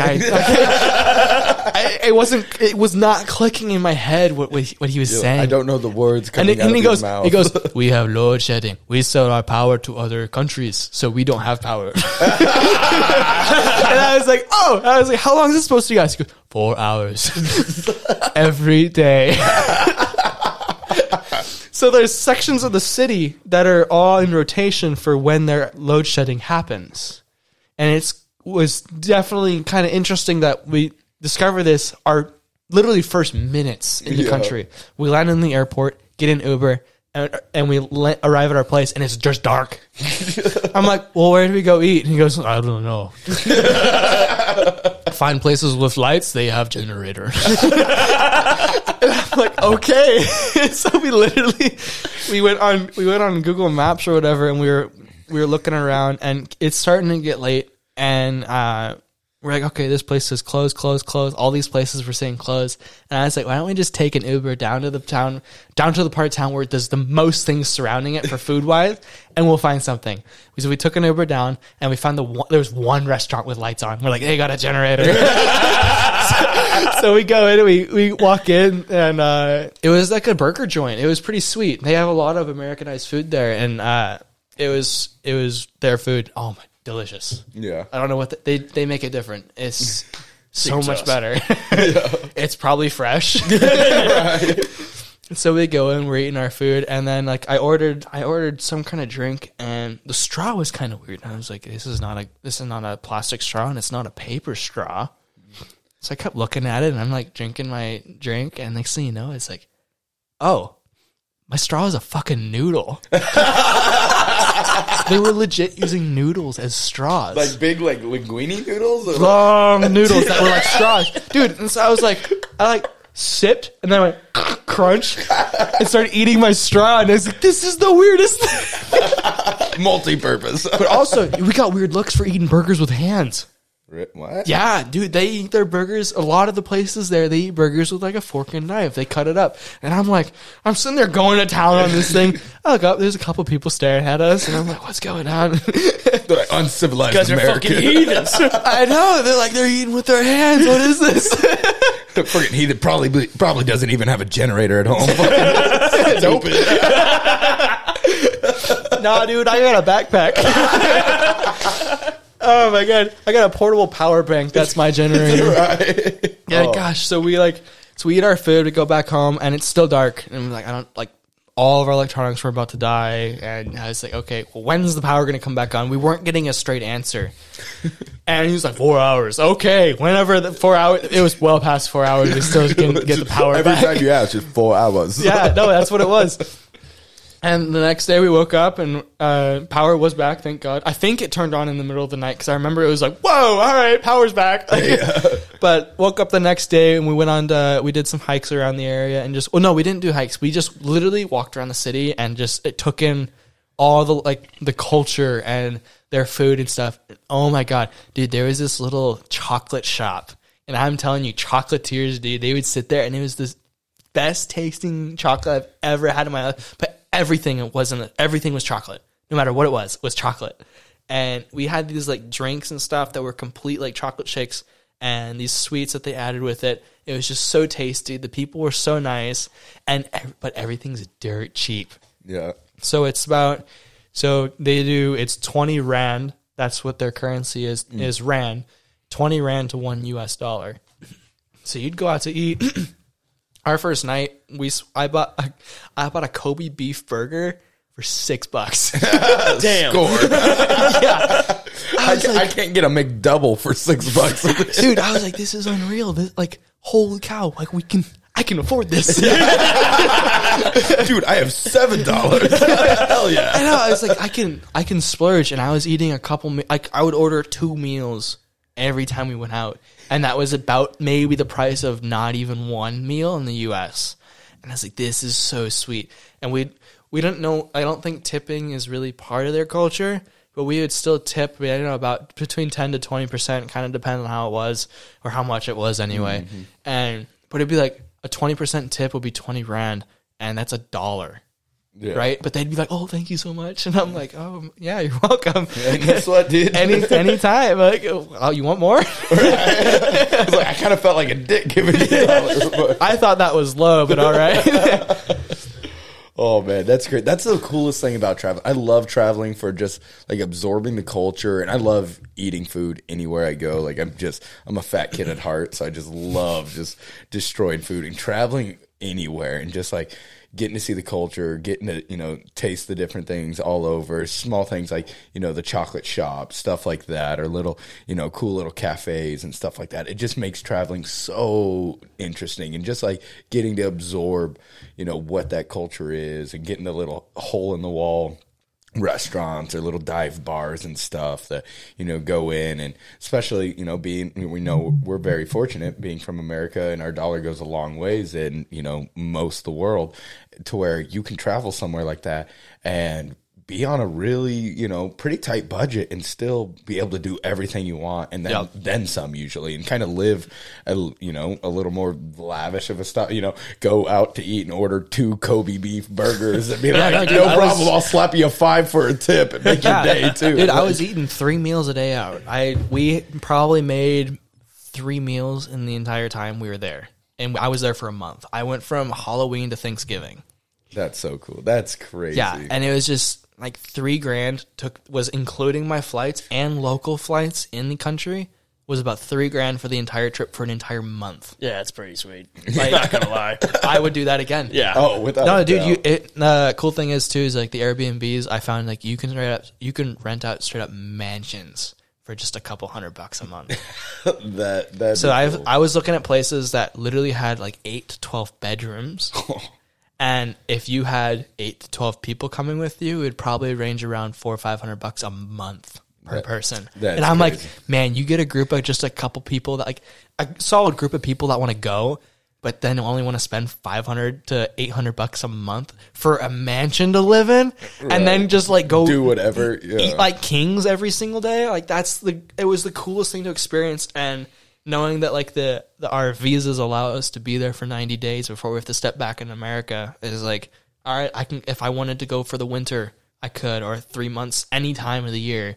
It's pretty sweet that you can go just get up and go do that if you really wanted to. Exactly, and it's a really cool place in the world. Like if no matter what you enjoy, like especially when it comes to like outdoors, you can go into like Johannesburg. There's great hunting out of there, fishing off the Cape down there, great tuna fishing, stuff like that, scuba diving, photography. Like just it sounds like an amazing place where it'd be somewhere where, like you said, especially with kind of lifestyle you live, kind of professional photography, that type of stuff. And it's like, yeah, if you want to disappear for a month or two out of the year, and it's like, I've got a couple $1,000 I would totally set up a fund in like my finances to like, this is like I'm going to take off for a month kind of, like, I know I only need $3,000. Right.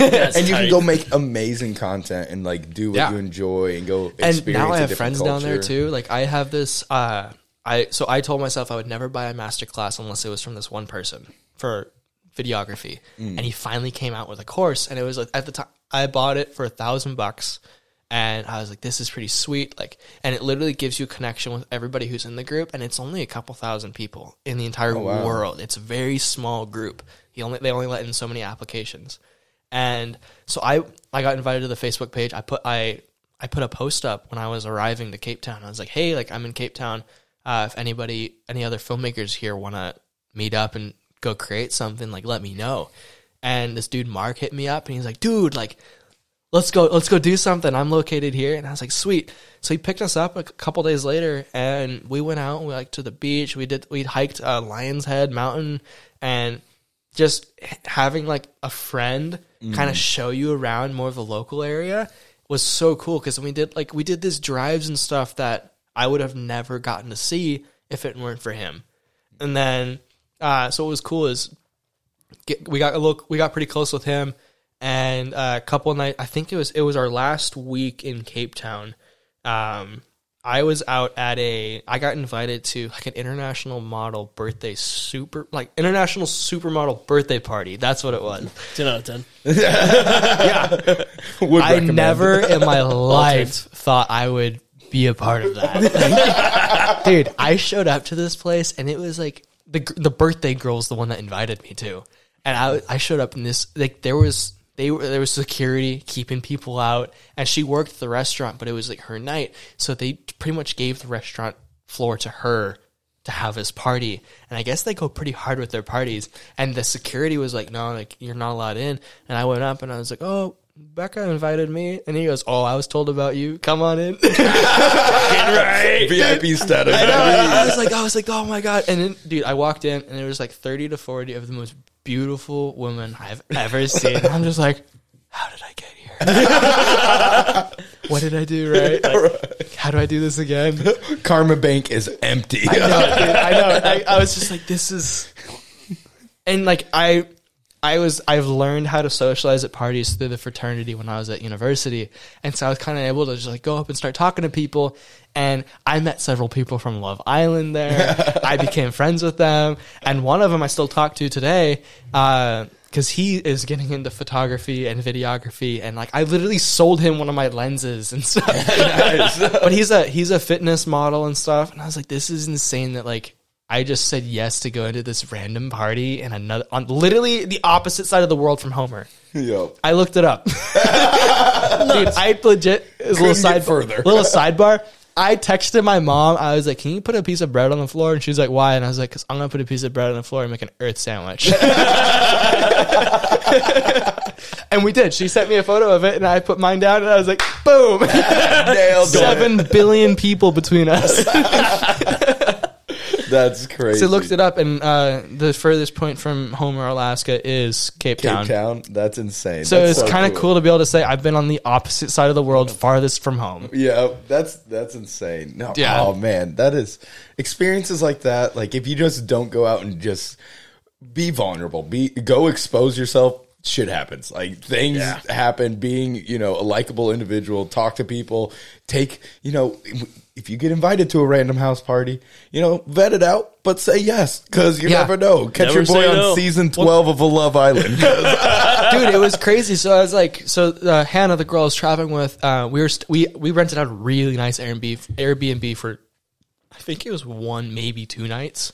And I was like, hey, I'm going to this party. Because she was there when I got invited. The girl was our waitress. And she's like, no, I'm just going to have the night in. And she went, like, we've been literally together the entire time. And it was kind of nice to have the space. Because, granted, I had never met her until this trip. So we were kind of just thrown into each other's lives for this month.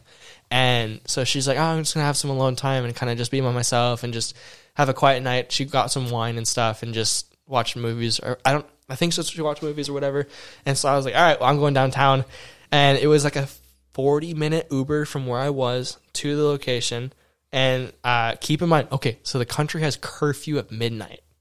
Oh. Yeah, because of COVID. COVID exists after midnight for that. Right, exactly. No joke. Like we would be having these, like literally these massive parties. And during that birthday party, while I was there, my buddy Mark, the filmmaker, he texted me. He's like, bro, there's a rugby game going on right now. We're down at the bars. You should come watch. And he was at the bars on the other side of the city on the water. And I was like, oh, fuck yeah, I'm going to go to that. So I went around. I hung out for about 20 more minutes at the birthday party. And I was there for a good amount of time. Like I met a lot of people there. And so I went over and I said bye to Becca, the girl, and to the guys as well. Hopped in the Uber, went to this other bar, and dude, holy cow! You think the Super Bowl is exciting?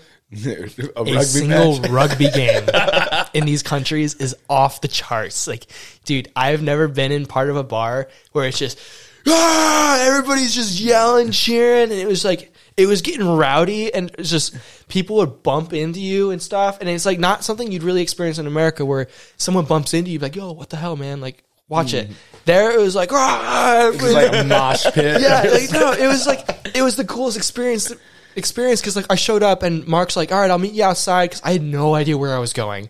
So I'll meet you outside. So he met me there. We walked in. They had 3 towers of beer. Yeah, hell yeah. Every table had multiple towers of beer, and it was like they're like, oh, all of his buddies were rowdy and hella drunk, and then like the rugby game went on. It finished, and I remember it was like, okay, it's like 10:30, and I'm a distance away from home, and curfew is about to come up, and like the police pull anybody over on the streets right after midnight. It's strict lockdown. And it really is because Becca was inviting me over she moved the party from the restaurant there? from the restaurant to her house. And I was like, I don't know if I can get in trouble in this country. Oh, dude, for a World Supermodel, worth it. Go to jail, brother. I was like, 10s for 10s, man. I know. I was seriously contemplating it, but I was also about an hour drive from where I was staying. Yeah, that's and I was like, this is my first time living on the other side of the world with nobody I know and no connections. That's a tough place to be in jail. Yeah, exactly. And That's I was Harold like, and Kumar shit, man. I know, and I was like, I've already experienced a fun party. I went out to the bars, like at a second location, watched the rugby game. I've had a full night, and I was very happy for where I was sitting at it. And I was like, this is just a fun experience. No need to push that limit. I'm not going to push that luck.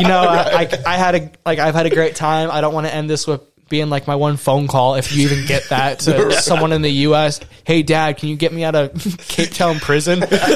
What were you doing? I was past curfew. Yeah, I can tell you how that phone call would have gone with my dad. Go fuck yourself, quick.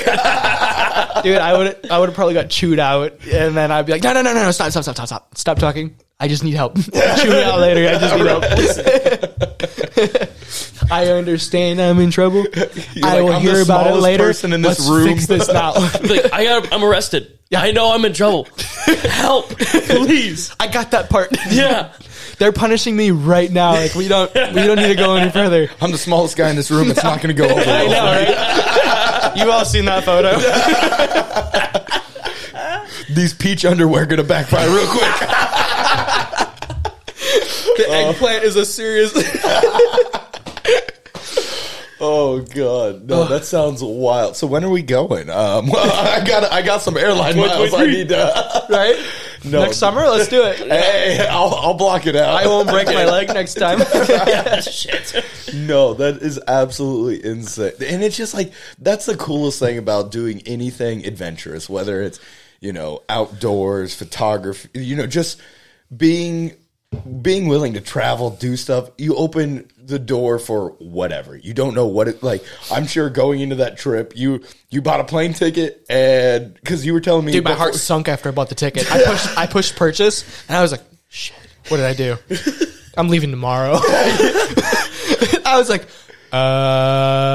okay, what now? Like, I need to pack. I don't even know what to pack. I was like, I've never been to this country.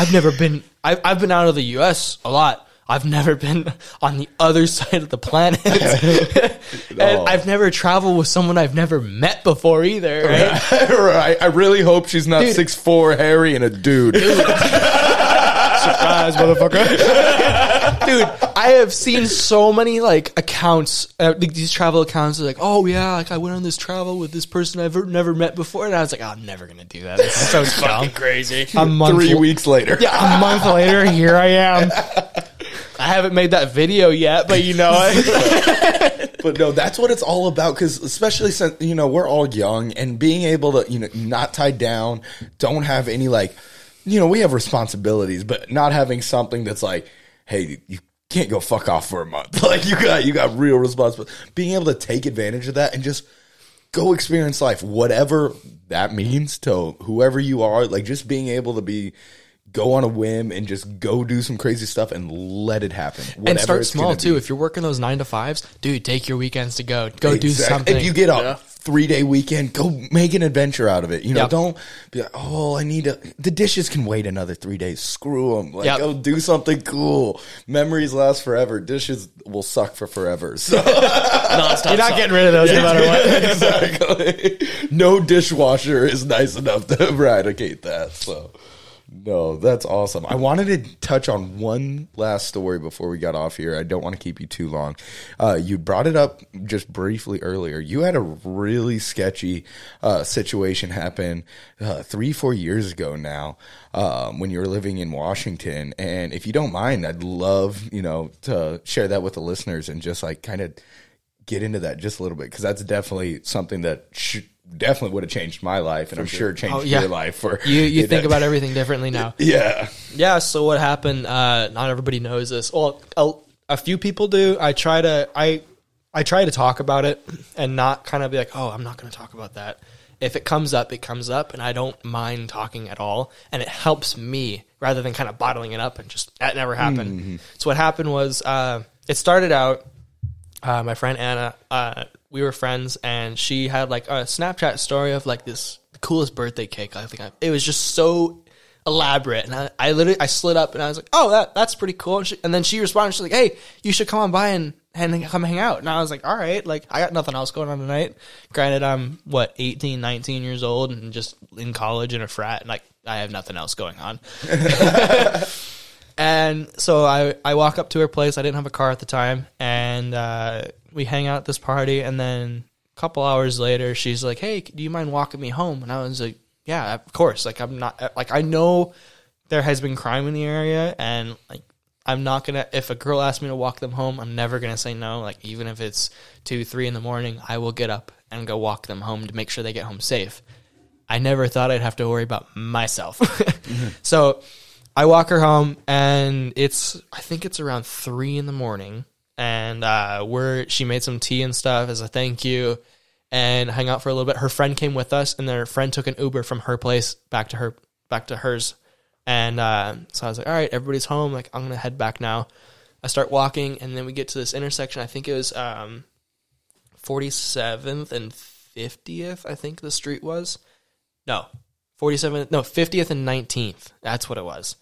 And there's a red flashing light there, and I remember I was walking at this intersection, and this little white, I think it was like a Honda Civic, to be honest, came through the intersection, stopped, and then went through, but they were on the path that I was going to where my fraternity was. And so I take the left, and I'm walking down, and I saw the car stop, and a guy went up the stairs. I thought, like, oh, it's just like an Uber dropping the guy off. I literally didn't even think much about it. And so I keep walking, and the car does a U-turn, and, well, what I thought was a U-turn, and they did a full 360 and tried running me into the house. They tried hitting me with their car first. So I jump back, and I'm like, oh, what kind of idiot driver are you? You almost hit me. Like, how drunk are you? And as soon as I was kind of, like, saying that, I got hit from behind. And I didn't know what it was at the time. And so I turned around because I was like, it took me down on my knees instantly. It was bam, down on my knees. I turn around. The guy is in mid-swing to hit me again. And it was machete. And so I've already been stuck in the head once with a machete now. And the guy's in mid-swing to finish me, right? So I grab his wrist mid-swing, get up, push him back. And I threatened him. I was like, hey, I got a knife. You want to go? And this was the one time I had not been armed. I did not have a knife on me, but I threatened him with nothing. The dude was surprised that I obviously got up, took a couple steps back, and as soon as he gave me that space, I took off running as fast as I could. And dude, I don't think I've ever run as fast as I could in my life. I was hopping fences. I was like weaving between cars and like parking lots and stuff. I ran about 7 blocks. I looked at the map of what I did. 2 guys chased me on foot. The other 2 chased me in a car. And as soon as I started running, the guy who seemed like the leader of them yelled, shoot him. And so they started trying to shoot at me and stuff. And I was like, nope, zigzag. Like, I've watched the movies, bitch. I know. It's like, I'm not going to get shot today. And the dumbest thing I thought about, it's so clear in my head while I was running. So this was a Saturday night it happened. And my friends, we have a tradition every Sunday. We go to a restaurant called The Ram and get our food half off after 9. And I was like, I can't miss dinner with my friends tomorrow. I'm legit thinking about this in my head. I'm like, I have dinner plans tomorrow. I am not going to miss this. I missed it.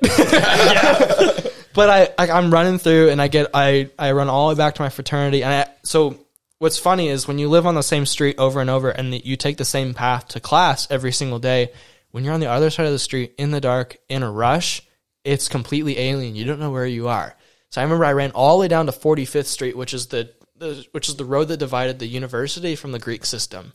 So they kind of said, this is off-campus area because we're not responsible for anything that happens here. Mm-hmm. I got all the way to 45th, and I was like, I overshot my house. Like, oh, shit. Looked around, I realized that I was literally just on the other side of the street, but I had to run towards the guy just chasing me to get into my house. So I ran towards them, cut to my left, ran up the stairs, entered. Thank God our door code, the 4 numbers were right next to each other, and I was right in, opened the door, slammed the door shut, and like as I was slamming it shut, I looked behind me, and I can see the 2 guys on foot about 15 feet behind me. They were that close. And I come running in, and keep in mind, it's like 3:30 in the morning now. I'm like, help. Like, I've been attacked. Like, I don't know what's happening. I need someone to call 911, but I'm like yelling this, right? Yeah. And thank God there was 3 guys in the kitchen that were just making they were making some quesadillas because they were just drunk and wanted food, right? We know what happens at 3:30 in the morning with quesadillas. Dude, I walked in, they sobered up so quick. Fuck yeah. Their buzz gone, right? A way to be a buzzkill. Yeah, no, I seriously was. And I was like, help, like I've been attacked. And so I go to put my hand up to feel my head where I was hit. And my hand was about here and I felt blood hitting it. And I was like, oh my God. I looked down, dude, the entire floor was red. And I'm talking like the entire floor was turning red from the amount of blood I was losing. And my dumb ass took a fucking Snapchat of it first before I called help. Don't put a snap. I'm not joking. I show the floor covered in blood. I turn the camera around and I do a hang loose. posted on my story. I was going to say, I'm pretty sure I saw it because I remember seeing the next morning. I was scrolling through my feed. I'm pretty sure you posted on Instagram the pictures you still have up, which are gnarly. Well, I waited about a month to put my Okay. to put that post up, just because like there was an ongoing investigation, and I didn't yeah. want anything to link my face to it yet because they didn't. Smart, yeah. But anyway, so my dumbass, because I opened my phone to call for help. Snapchat was already the thing that was up because that's what I used to talk to Anna first. And so I did that dumbass Snapchat, which I have it now, and it's kind of funny that I can like think back that I did this.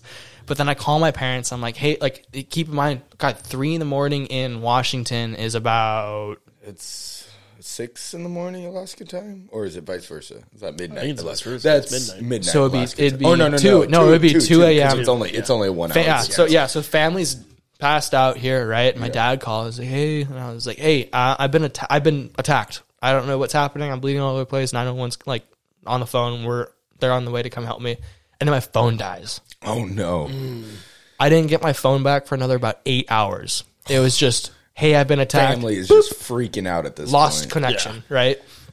And so I remember I set my phone down, but I didn't get my phone back until well past I'm in the hospital. And fire trucks, ambulances, police cars. Dude, I was being straight up interrogated, like in a good way. I have so many questions being asked while I'm being put in a stretcher to go onto the ambulance. And they're like, we need to get you to the hospital ASAP. So there was a guy named, his nickname was Lemon in our fraternity. And he was one of the guys making his quesadillas. And I was like, he does not do good with blood. But when this was happening, it was just adrenaline pumping. I was like, give me the paper towels. Like, we need to put pressure on this. And the dude stepped up so well and literally took pretty much the entire roll, pulled it all off, and then put the whole thing on my head. And he was holding it. And he probably saved my life if he didn't do that. Because, like, there's only so much that I can do. I can't see the wound. I don't know how big it is. Mm-hmm. And so when the paramedics showed up, they said, if you didn't, like, you're really lucky that you did this because I was losing so much blood. It was able to stop it it was able to slow it down. It didn't stop it. Yeah, but it wasn't just sitting there squirt. Yeah. It wasn't, Niagara Falls coming out. Yeah, I know, exactly. And they were like, we need to get you to the hospital. And I was like, all right, I'll walk. Or I'll Uber there. I'm not going to take any ambulance because that's an automatic like $5,000. Shit ain't cheap. Yeah. And they're like, no, there's no getting out of this. Like they threw me in the stretcher and buckled me in and took me off. What a savage move. You're like, I'll walk. They're like, Dude, you almost died. Your friend with the paper towel saved your life. You're like, I'm a walk. I got this. I was like, I ran here. I can run there if you want me to. Like, I don't care. And so they take me down to the stadium hospital and stuff, which is literally on the other side of campus. But UW is so big. They had to go all the way around. We finally got there, and I sat in front of a window for I think 6.5, 7 hours with a bandage on my head, and they kept giving me oxy because they wanted me to not feel the pain or whatever and kind of take me off of it. But they couldn't take the bandage off until I stopped bleeding. So I sat in front of a window for 7 hours while they monitored me. Oh my god! So here I am, just right, zooted, and then it's like I'm zooted. I finally get my phone back at some point, like towards the end of that. My friends the reason it took so long is they were charging my phone for me. So then when I finally got it back, I was able to call my dad and stuff and let him know. And my dad was on the next flight out of Alaska as soon as my phone died. He got on the plane, came right down, and he was down there because I was discharged and then passed out at my friend's house way away in West Seattle, not nowhere near where this all happened. And he showed up like the next morning, or the morning after, and it was crazy. And it was like, oh god, I remember sitting there and I was in so much shock. It was like, okay, that happened. All right, like I'm okay, I'm still here. But then at some point, it like hit me like a truck. Like someone tried killing me. Not just like an accident.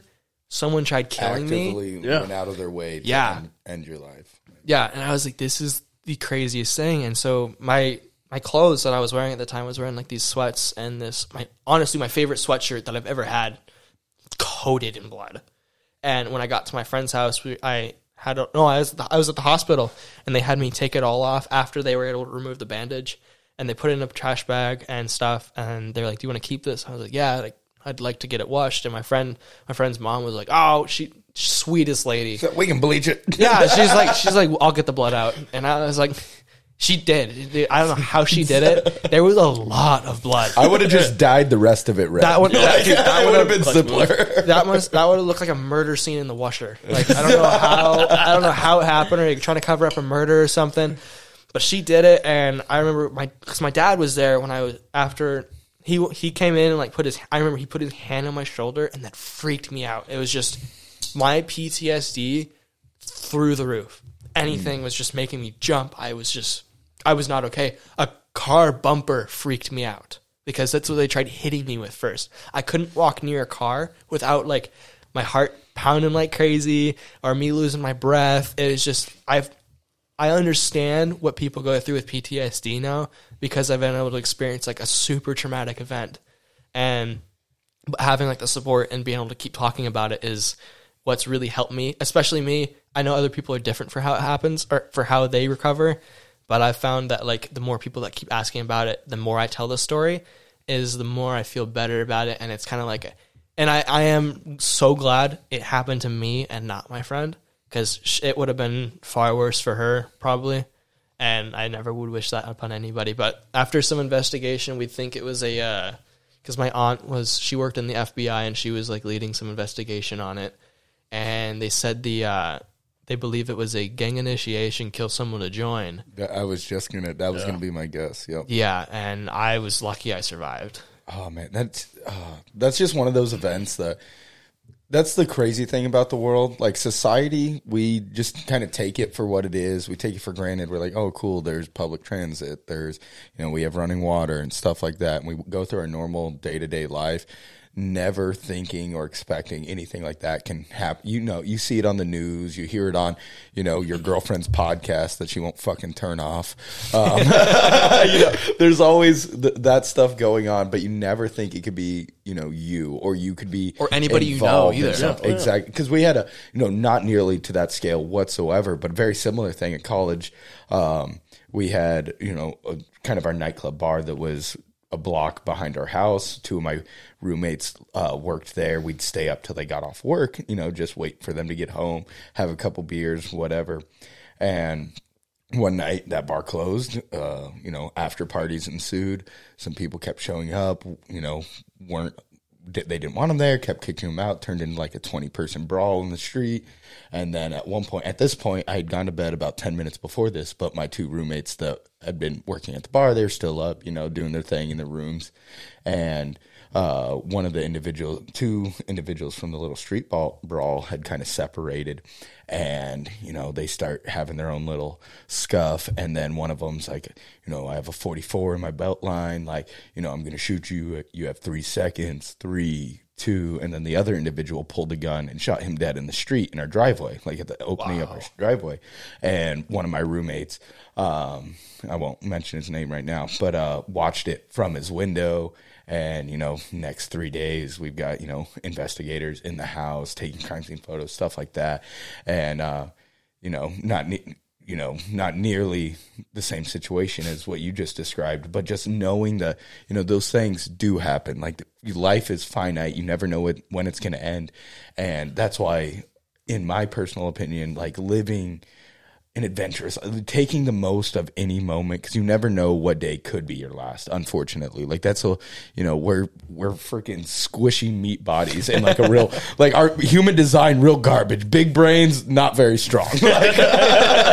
Luckily, Spencer's head was strong in this moment. Terrible design. Right? But, like, you never truly know. Like, you could walk across the street and get hit by a car. You could have a freak, heart attack, aneurysm, anything. Like, you could be diagnosed with cancer tomorrow. Like, stuff happens quick. Life happens quick. And being able to just, like, take life for the fullest and do amazing things. Go get out of your comfort zone. Go do, do what you want. Make your life what you want it to be. Don't wake up 60 years from now and wonder what life could have been or what could have, what you could have done.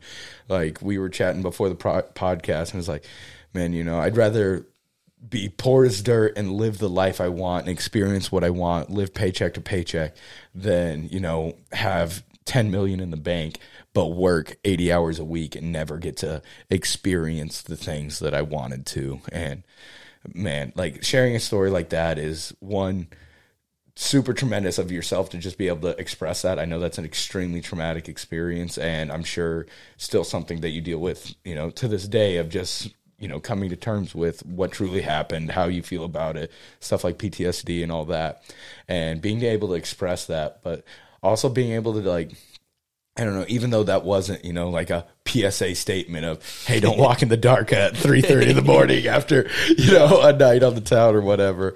But just like, people can take stuff away from that at any point, and just like recognize the, whether it's to carry, a knife on you or a gun on you, arm yourself or prepare yourself for a situation like that, or just to like open your eyes to like things could happen to you. Like, so,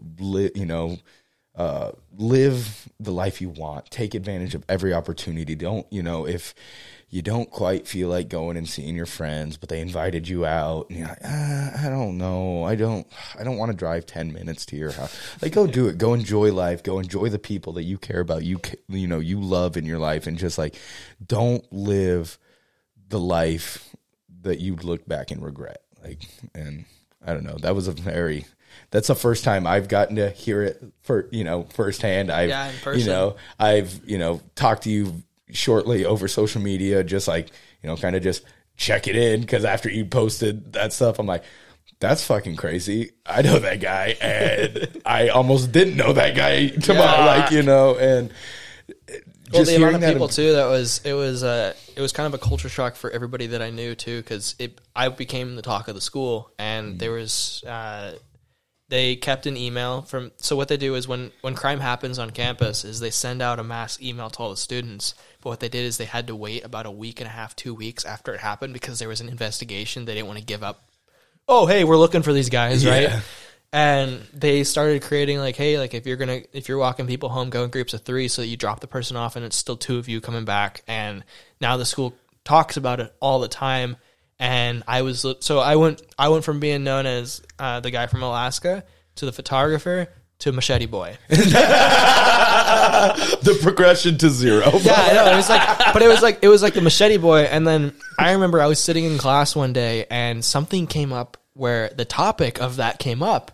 And they're like, yeah, like we had a student like last couple months who went through some traumatic event down in the streets. And I was like, that was me. I know that guy. Shiny boy. You want to see the staples? There's still no, dude, I got like a nice gnarly scar in the back of my head. Like my hair's cut short. I got a crazy scar back there now. That's insane. And there's literally a chunk of skull missing. And so your skull, I learn a lot about my body when I get hurt. I found out your skull is like 2 layers. They broke the first layer, and the reason they didn't break the second layer is because I had my hood up. It softened the blow just enough. That's wild. And that's those things. Like, you can't predict that. Like, you just happened to. You were like, I'm gonna look cool walking down the street. Well, I was like, because it's cold, and at night in Washington it does get cold. And so what I do is I hate having my hood up where I see it. It prevents my vision. Like, I've always hated that no matter what. So I bring it up just to where it's in front of my ears, or it keeps my ears warm. It's still my hood up. I keep my head a little bit warm. It's okay. And I could still see. But then the reason we found out it was a machete is because my description of he had about a 12 to like 18-inch blade in his hand. But it happened so fast it wasn't like 100%. Until after I got my clothes washed at my friend's house, I put them back on because that's the only clothes I had with me. I put them back on, and when my dad picked me up, I think it was a week. I put the sweatshirt on to go through the airport because I was flying home. I was going home. Yeah.